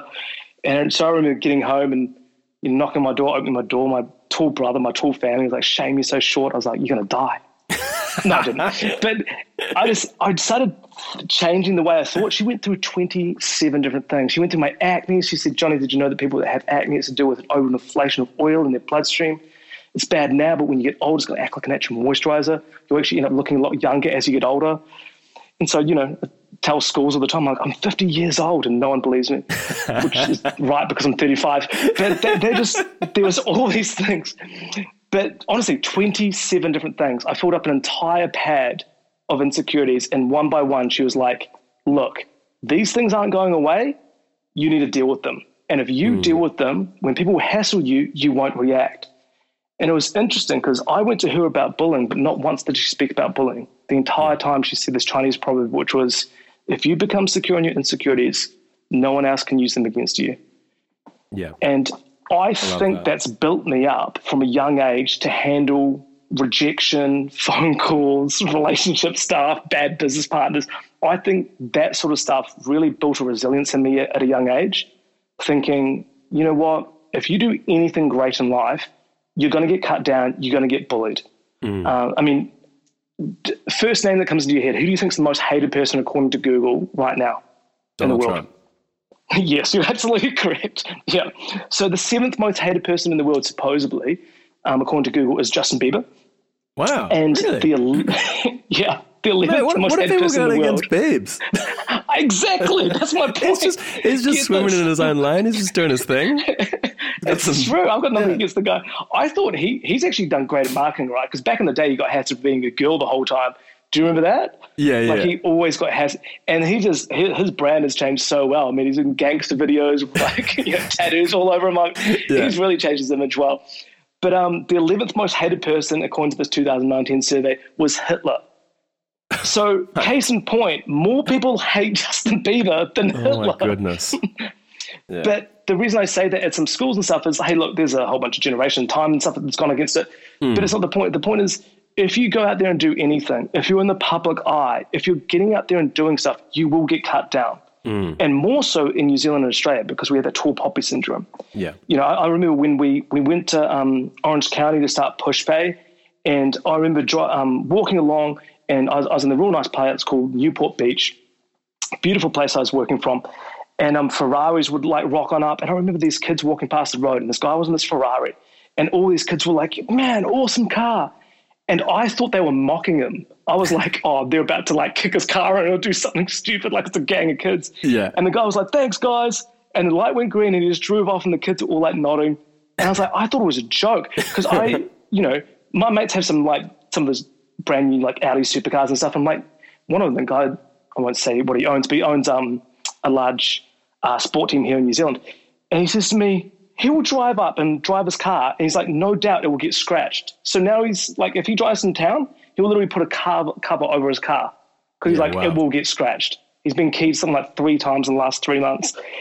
But I'm like, that tall poppy syndrome of you see someone with more than you and you naturally think it's daddy's money or you just got given it. It's like, that's not true. Statistically, in New Zealand and Australia, most of the people that make their millions, it's the first million. It's the first million of their generation, of their family.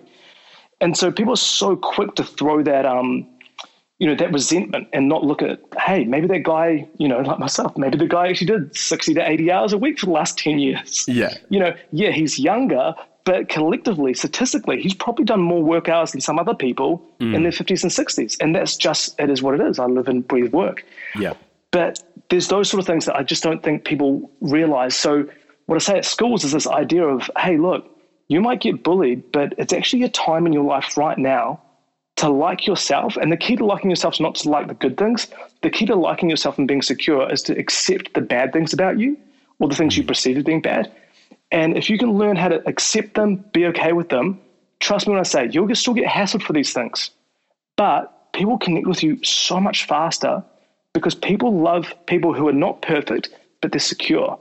And my case in point would be, was it Rebel Wilson? I think in 2016, the blonde, larger comedian of Australia. Yeah. Or AKA Fat Amy, who she classes herself as that on TV. Yeah. But she said she got the teen award. I think it was like 2016 or 17. And she literally said at this award, she was like, hey, people love me, not because I'm perfect, I'm far from it. But she goes, people like me because I'm secure and I have fun with it. And I thought there's such a change of our generation. Back in the day, anyone that won the Teen Choice Award was always like these model type characters. Yeah. But I think we don't relate to perfect people. I think we relate to imperfect people that have done well. No school. I've never had one student email me after a presentation and say, hey, thanks, that presentation was so great. I can't believe you made this much money with your companies. Like, no one gives a shit.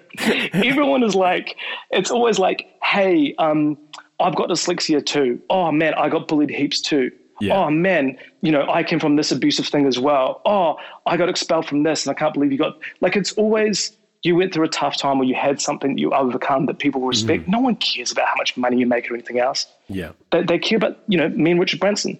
I like him because he's got the same disability, but has done well. It's not so much that he's done well, it's that you can relate to the person's hardship. Yeah.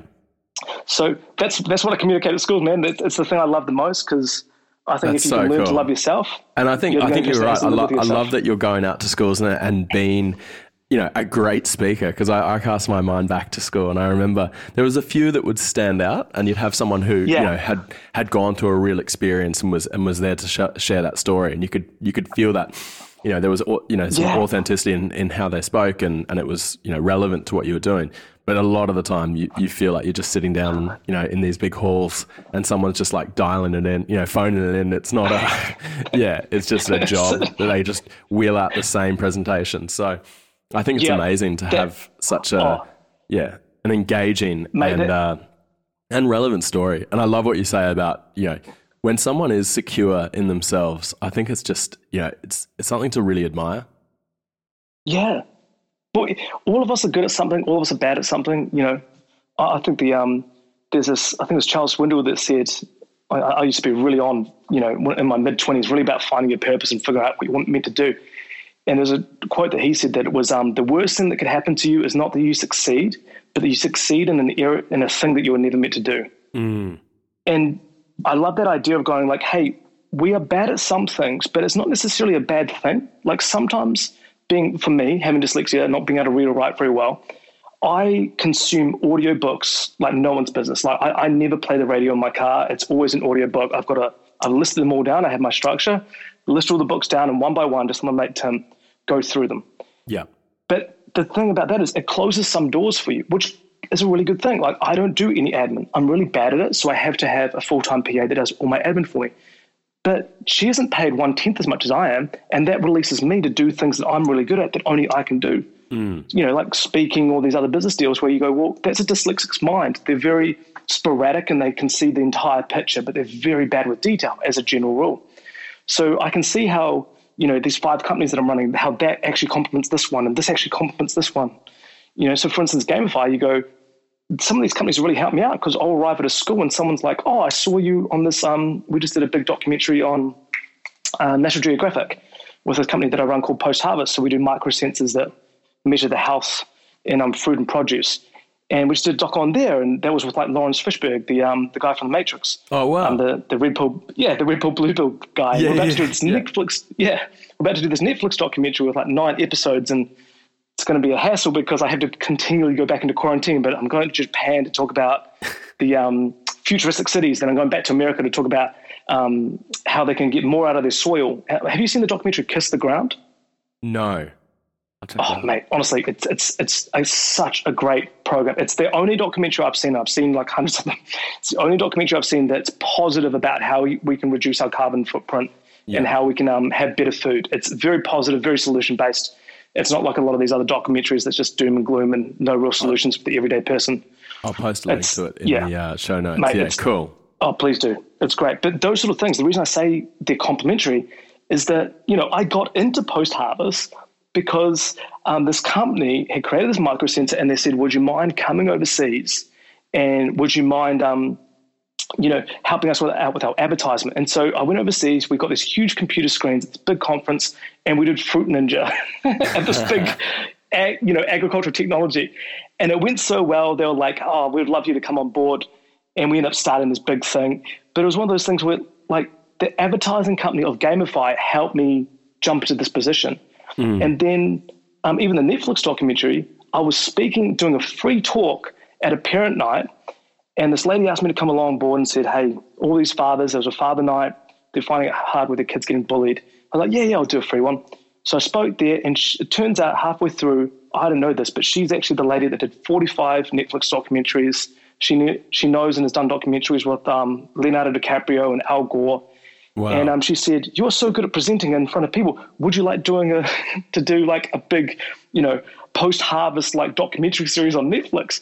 And I go, it's so weird how all these companies seem to somehow complement each other. Like, hey, that's great with marketing. This is awesome with schools, because you go in schools and people are like, oh, I saw you on that documentary. I saw you on this. Yeah.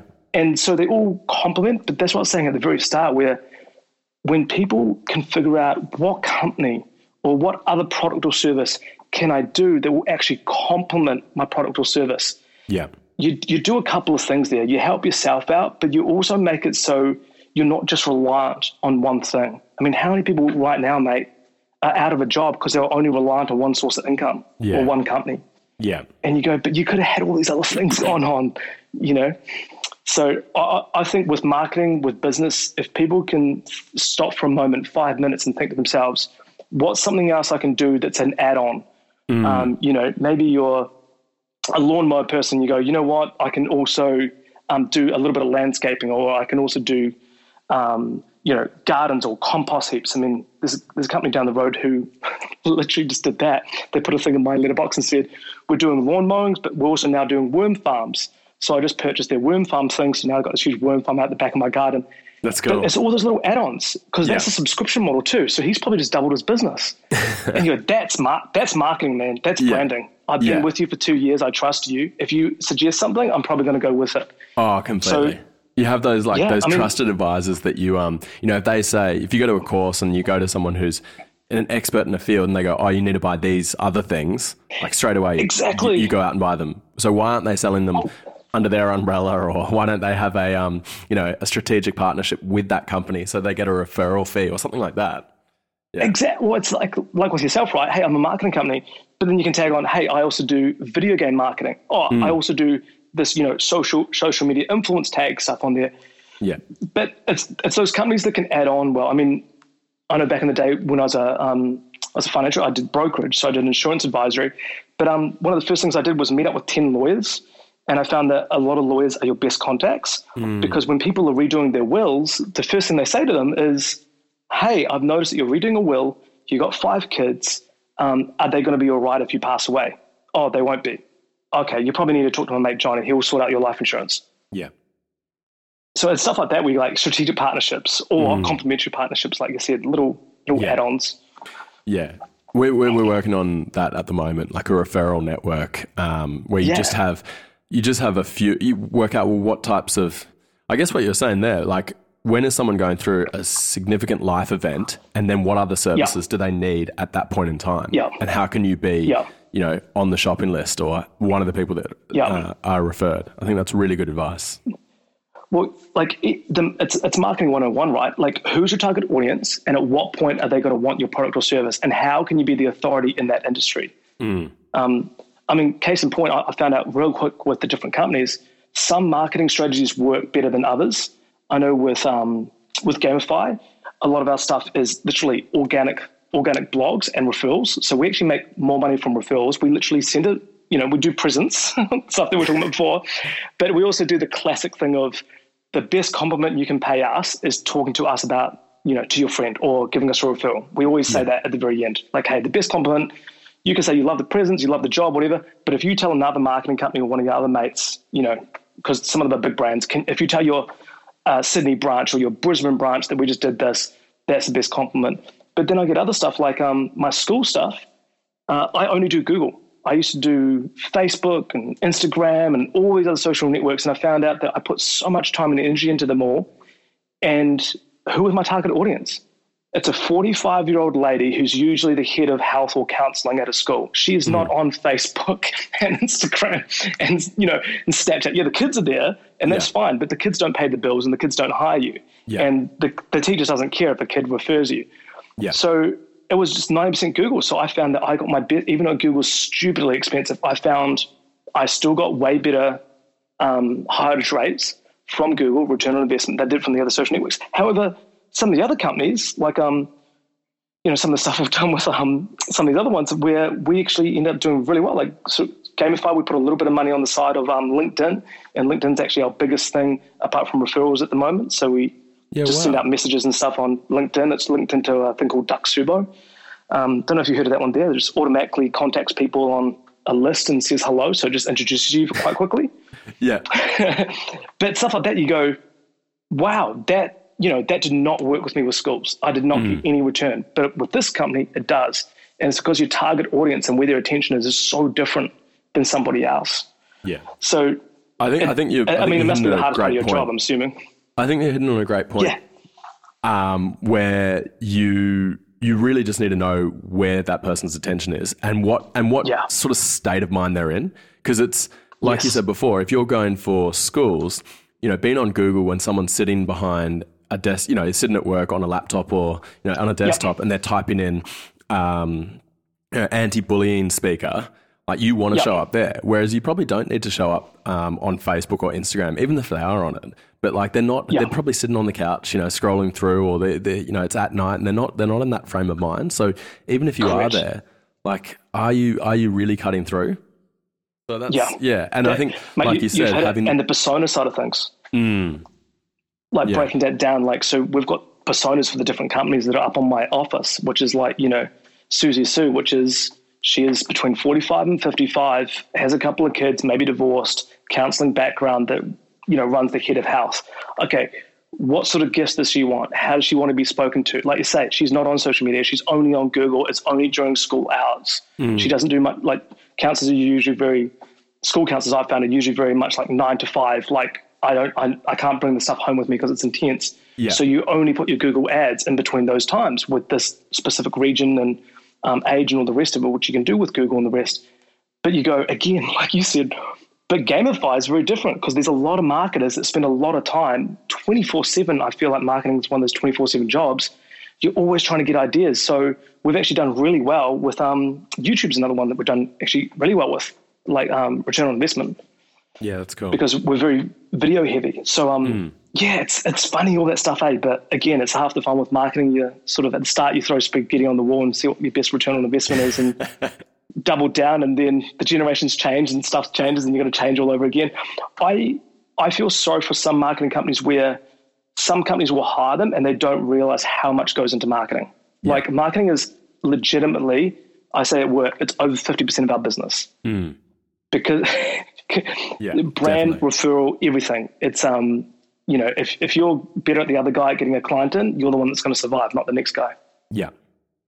Yeah, marketing's huge. I mean, and you look at some of the best brands in the world, or the most famous, they're the ones that are the best marketers. And they're also probably ones where the CEO or the board have a great affinity and appreciation for marketing and advertising. Yes. I talk like a lot of our, one of the questions we ask obviously is, favorite brand and why. And one brand that sticks out a lot of the time is Nike. I read an interview recently with, it wasn't a recent interview actually, Phil Knight was interviewed. He's the guy who started Nike, and he was interviewed by the Harvard Business Review in 91. And they said, are you a product company or are you a marketing company? And he said, we started out as a product company. We were really focused on making the best, running shoes, and we did the waffle sole and that sort of thing. And he said, but to be honest, in the last this is 91, so in the last 10 years, we've just become a marketing company.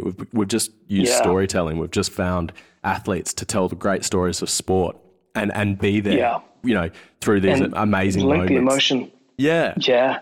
And I mean, Nike is just a marketing beast. Like, they're incredible. I love it. There's a guy called Josh Shipp who is probably the number one speaker, most booked or requested speaker in the whole of America. And, this guy, he spoke at this big school event, which was like 200,000 students, and I think he made $250,000 that one night. Like, he's done very well. Yeah, wow. And he said on one of his things, he does this thing called You Speak at University. So if you're a speaker that wants to become a You Speak at University is just a great thing. Maybe email Josh and tell him that I'm shouting him out. But he was like a bit of my hero. Well, two quotes that changed my life. One was, he said back in the day, he said, it wasn't so much a quote, but it was a story. He said when he was growing up, he wanted to buy and pay off a house, but he wanted to buy and pay off the house through a passion. He wanted to be able to look at his home and say, that $1 million home, that was 10,000 talks. That's cool. And he wanted to link that. And that really, it changed me. Like, I'm sitting in a beach house in Auckland, New Zealand, overlooking Rangitoto. And I feel that because I'm like, this was X amount of talks that I did. Yeah. But the other thing he said was, he goes, the key to speaking is not being the best speaker. He said, I'm actually not the best speaker, you speaker in America. And just like me, he said, I can probably count 10 other people that are better than me. But he said, I'm a 7 out of 10 speaker and a 10 out of 10 marketer. Man, when he said that changed my whole paradigm. Yeah. Because I was giving up free talks. Like, literally, I'd fly down to Wellington and speak at a school for free just so I could film it. I'd do $50 talks. Like, there was a bunch of talks that I'd have to drive down to back in the day. I had money in the bank account, but I wanted to, give myself the challenge of starting this company that actually made money without putting any money on it.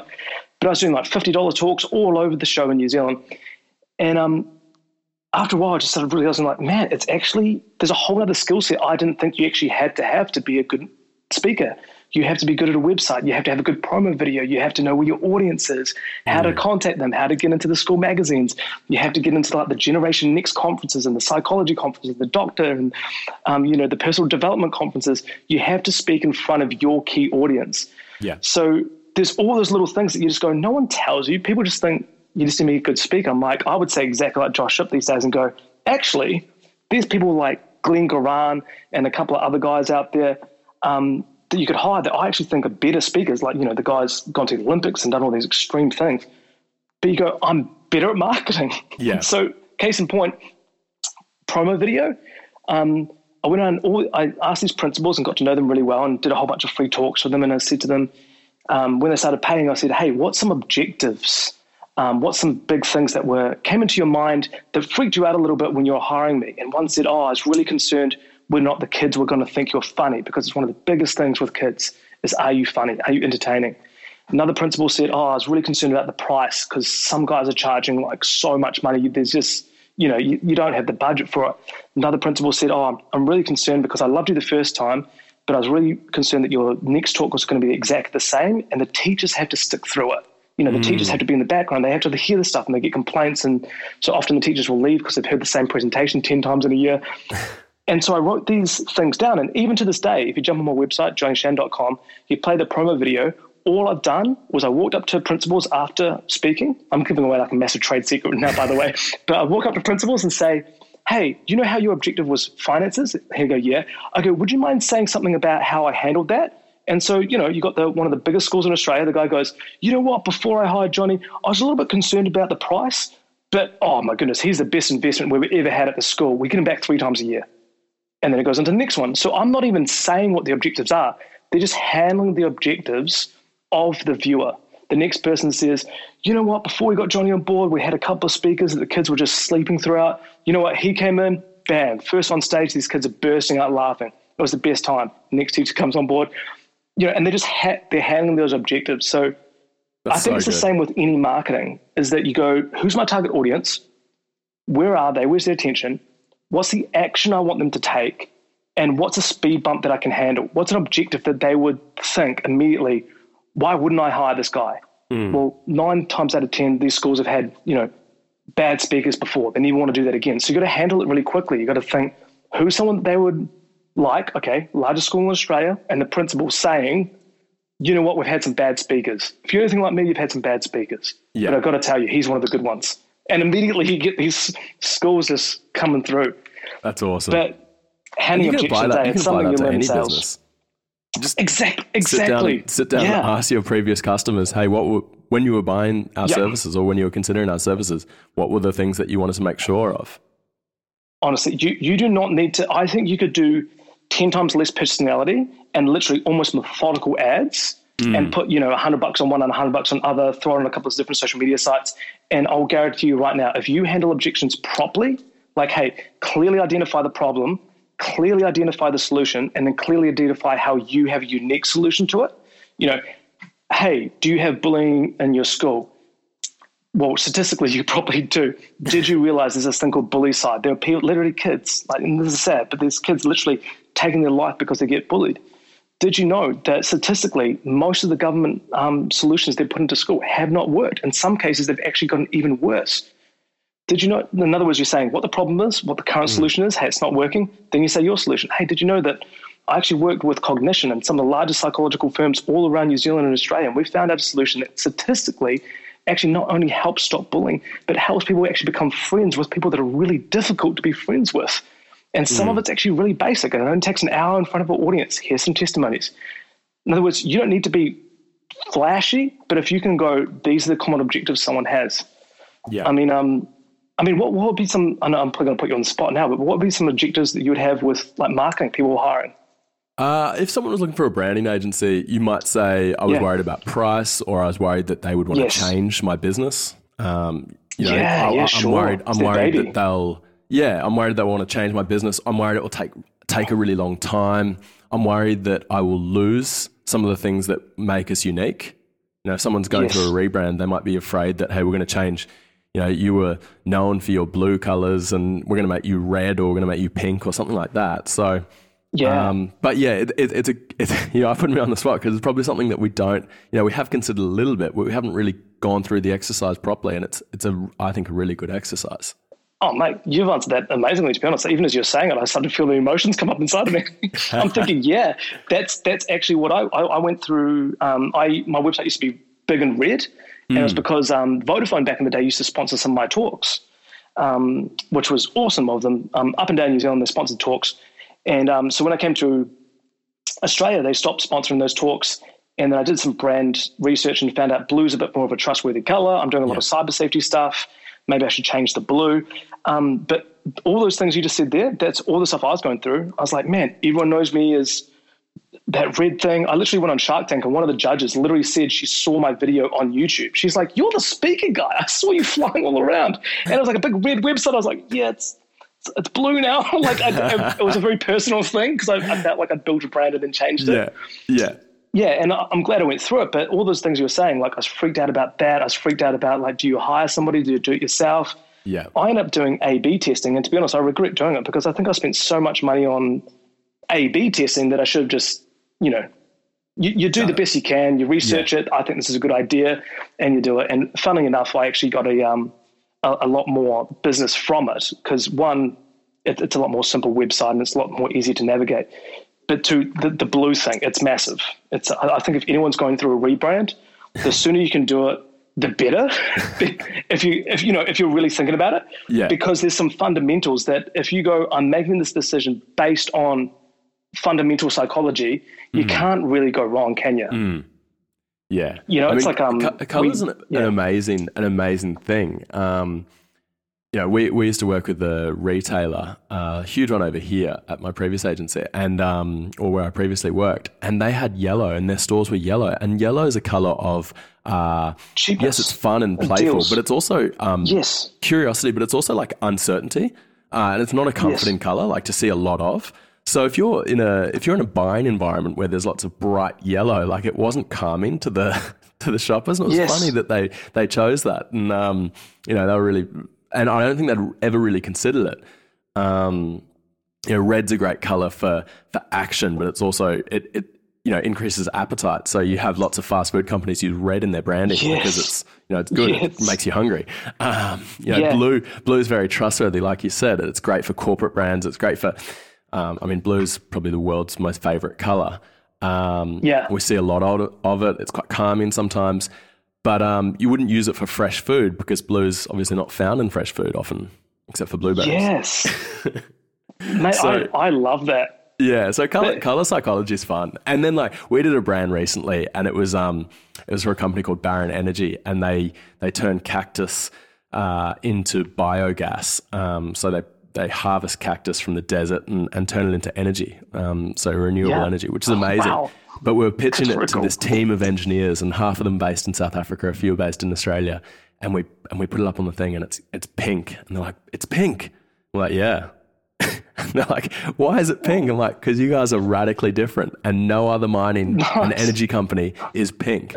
Yes. And it took them ages to get through it, but we were saying, guys, you want to be different, you want to be seen as this is a very cutting edge, completely different thing. You don't want to be you don't want to be green. You don't want to be green is safe because it's energy, sustainability. It's it's green energy sort of thing. We need you guys to be radically different. So color's a great statement piece. I love that. Yeah. I love that because I love the fundamentals. If you've got logical and rational reasons behind it, and you're going, hey, fundamentals 101, marketing is standing out from the crowd. If you're green and you got 50 other logos that are all green and you're the one pink one, I'm thinking about an ag tech conference. Yeah. Post-harvest, we do a green leaf. But then when it shows us, and convicting me now, because when it shows I'm speaking at this big ag tech conference, it shows all the logos, but everyone is green, blue, or white. Yeah. Because it's either the sky and water, or it's that, like you say, if you had a big pink one, I'm sure you'd stand out. Yeah. But it's also walking a fine line of some people jump onto those things and go, oh, cool, I'll just be radically different. I had an accountant I did a brand for, he's actually my accountant, and he wanted to be, he was rebranding, and he's going from, a very, very straight, his name, basically last name as an accountancy practice. He's like, I want to be Pink Pig Accounting. I'm like, mate, why do you want to be Pink Pig Accounting? And he's like, because people will remember that, and, it's different. And I was like, I think it was either Pink Pig Accounting or Accounting Pig. Yeah. And he was going to have a little mascot, and it was going to be quite, fun and jovial. I was like, Dave, you are the most conservative person I've ever met, and you're going to be constantly apologizing for this kooky out there brand, wacky brand. Yeah. You're never going to be able to stand up in a room at a networking event and proudly talk about yourself because it's just not part of your personality.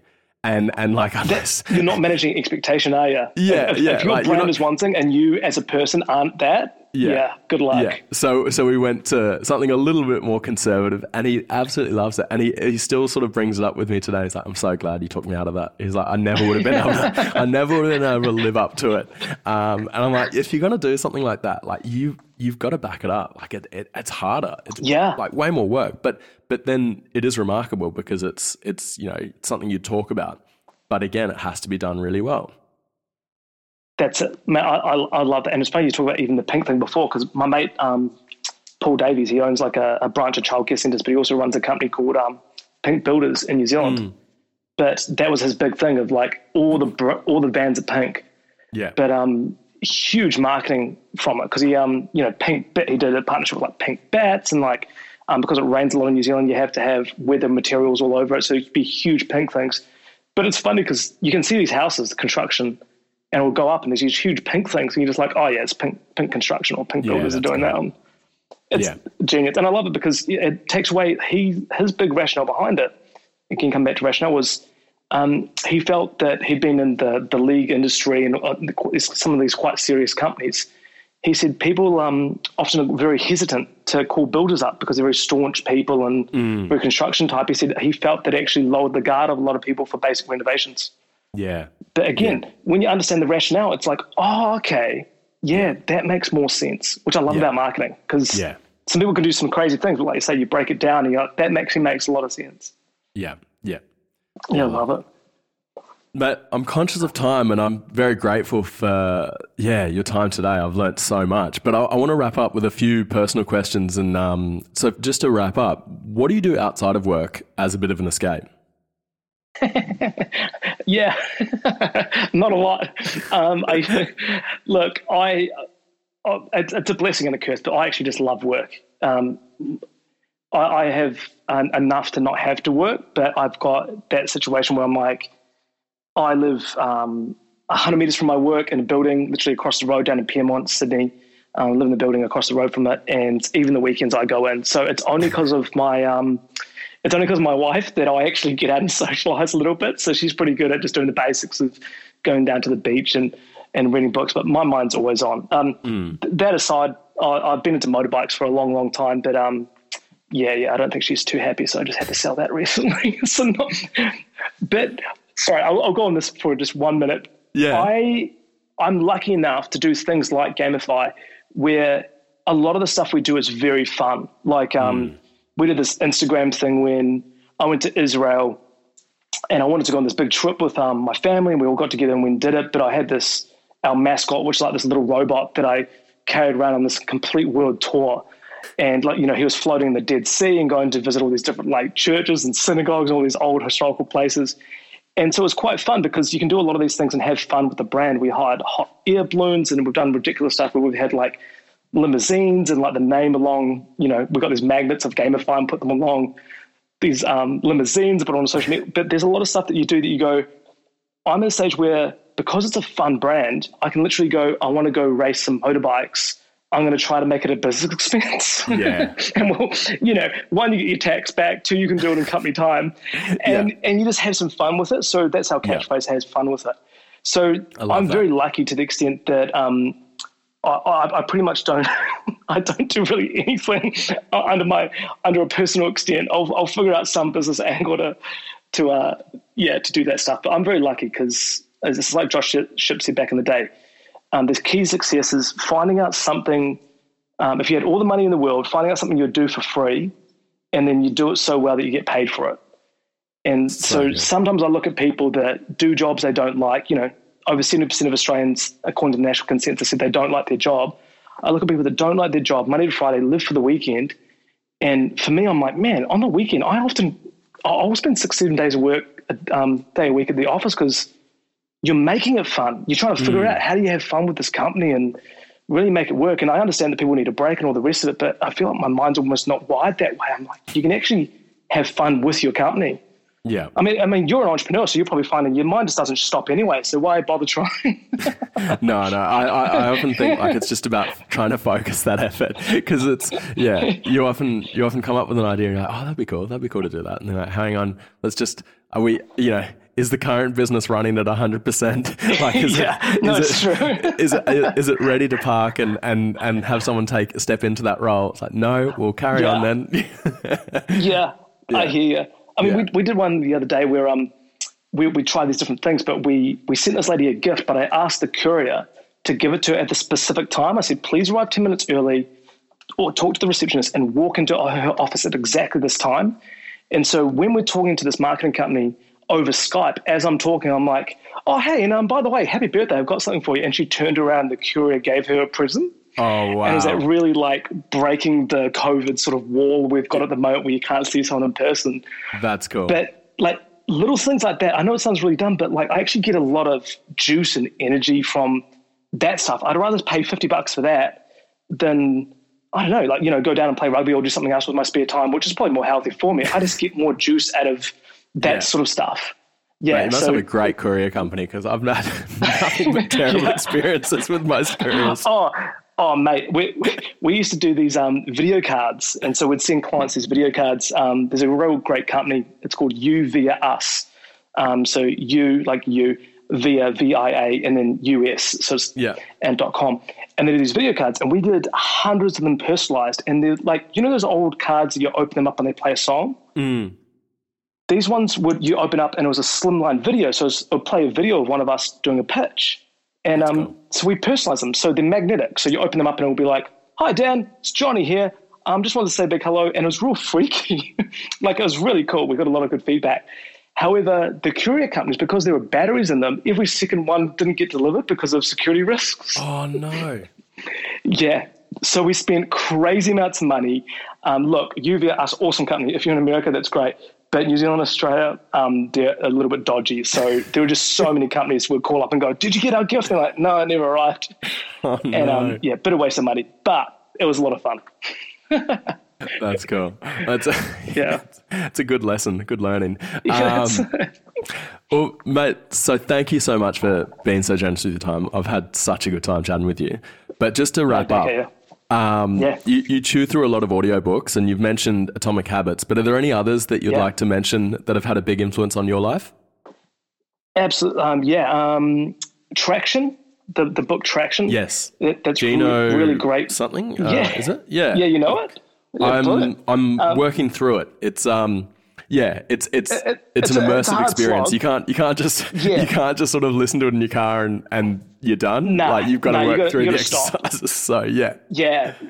So I do this thing in the morning where just to get my body moving in China, I'm trying to have less coffee. So I get up quite early, usually about 5:30 a.m. and just go for a walk and listen to audiobooks to jog the brain. But that particular book, you have to have your phone out with notes ready to go because every chapter is basically like, now go do this, now go do this. But his number situation, the key takeaway, everyone having a number is just, it's helped me out so much as a CEO because I run 4 companies and every single person in our organization has a number. So, you know, I'll walk up to someone and I know that their job is 100 personalized videos a day.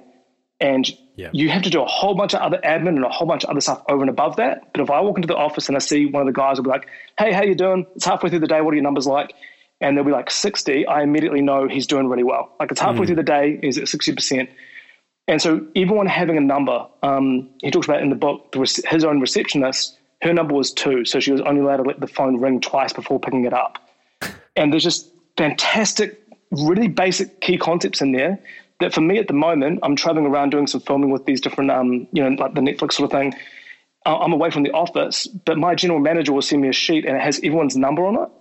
And That's man, so I honestly wish I did that 10 years ago because I used to have weekly and monthly catch-ups with people and you have to sort of scour through and try to figure it out. And it's complicated, but if you're running a company, having yourself on a number, like I used to 100 calls a day and other people in a number, depending on what their job is. The hardest thing is figuring out what the biggest thing is. But once you figure that out, love that. It makes you feel like you can start 100 more companies. Love that. But that book, Traction, awesome. How to Win Friends and Influence People. Yeah. I read that every year. Just to check that out. You not read it? No, mate. Mate. I'm about to say I'll send you one, but if you're already a book listener, just download it. Yeah. How to Win Friends and Influence People and Think and Grow Rich. Those are the 2 books I read every single year without a doubt. I think How to Win Friends, I think of audiobook wise, I think I've gone through about 30 times. Wow. I just have it on repeat in my car. It's one of the wealthiest guys of human history, literally talking about how to get business, the key to speaking, the key to sales, the key to marketing, human psychology, and then Think and Grow Rich. He mocks on the first chapter. He actually mocks the saying "Think and Grow Rich." It's not about getting rich, but he sells more books this way. But it's really about mindset, taking responsibility. Taking 100% responsibility for every single area of your life, not giving any responsibility to others. It's, oh my goodness. Yeah. Fantastic book. Thank you. I'll honestly, get them in comparison, into my don't even touch Traction in comparison to those 2 books. Okay. It's, it's thought provoking. That would change your life. I think more Tony Robbins, the big motivational speaker, accredits half his career to those 2 books. Wow. All right. You've inspired me. I'm gonna put them into my Audible downloads now. Yes. Seriously. Mate, in closing, who is someone remarkable in branding, marketing, or design that you know that we should speak to? Oh, fantastic. Oh, mate, I don't know if you'll be able to get him. There's a guy called Graham Stevens. He's a YouTuber, and he does, I'll give you a couple of names because I don't know if you'll better get through to him, but probably one of the best marketers that I know of when it comes to 2.5 million followers on YouTube, does property stuff, but literally walks you through his day-to-day life.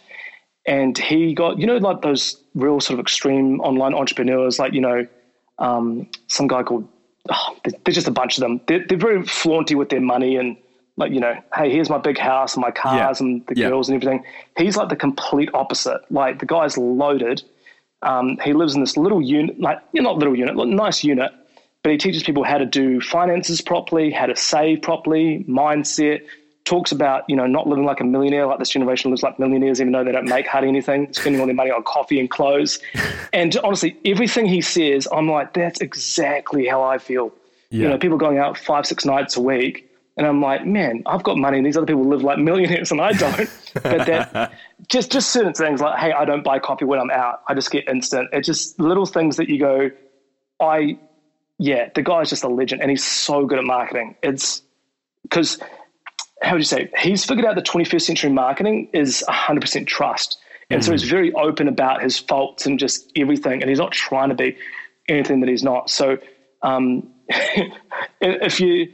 Yeah, massive there. And the other lady would be Naomi from, which I might be able to get in contact with from Red Balloon, that'd be awesome. From Shark Tank. Yeah. Oh, man, she is such a lovely, transparent, literally giving lady. Like you talk to her and I was like, hey, why'd you start Shark Tank? And, she's got all the money. She doesn't need to do any of this stuff. She literally is like, honestly, Johnny, I don't say this on TV. I want to be an inspiration for young girls to get into business and I'll do anything it takes. And you just like her whole heart and the way she talks to you during meetings, it's just like, yeah, she's just a beautiful lady inside out. That's cool. Yeah, I'd love to speak to both of them. Yeah, brilliant. And what's your favorite quote or the best piece of advice you've ever been given? Oh, best piece of advice? Probably just best piece of advice. Have a clear vision of your life. I've got a vision board in my room and I update it every single year. When I was 18 years old, I wrote down that I wanted to start $1 billion company with friends and family. And 4 years later, that happened. Wow. And yeah. And I think it's one of those things where God and the universe, I believe it, man. I honestly believe that you're a manifestation of your deepest desires and that like a horse, if you can put the blinkers on, honestly, I teach this at schools with anxiety and depression and stuff. We naturally focus towards the negative. We naturally focus towards things that aren't right. We naturally have gravity that naturally pushes us down. Every one of us needs to listen to motivational stuff. Every one of us needs to lift your spirit. Everyone needs to focus on what they want, not what they don't want. And I literally, my counselor got me aside and very early on, I got a vision board out. I wrote down I wanted to be in the police, in the military. I wrote down that I had all these pictures of working at Vodafone, starting stores, becoming a broker, getting into property, doing charities. I wrote down 5 years before Pushbase even started, I wrote down percentage banking and I had an app idea that I wanted to do with banking and stuff. And it's just crazy when you have a life statement. My life statement for nearly 10 years was start $1 billion company with friends and family. And to this day, it's changed a little bit, but it's pretty much the same thing.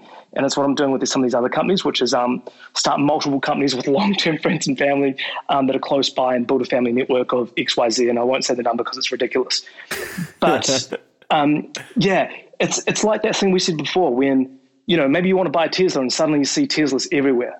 Your mind is such a powerful subconscious machine. It's like Edison used to say, he said, before you go to sleep, do yourself a favor and ask your subconscious a question. And he said, you'll wake up with 1,000 ideas. So he used to go to sleep and ask himself, what's the next best idea in the world? And he'd ask himself this open-ended question and not give himself a response. And he said his subconscious would constantly come up with it. So we're constantly saying, like, how do we work with some of the biggest companies in the world? And I might have told you this before, but we actually end up doing a contract and doing a little bit of work with Aramco, which is Saudi Arabia Aramco Oil, which is literally about, I think it's twice the size of Apple. It's the largest, I don't think they're public, but they're the largest company in the world. But it starts with that mindset of like, man, ask yourself those questions. How do I meet the love of my life? How do I become fit as F and really stoked with my energy levels? How do I meet great people? How do I create how do I make even $10 million? I mean, you got to say something that's powerful. It's like Tony Robbins says, small goals have no power to move men's blood.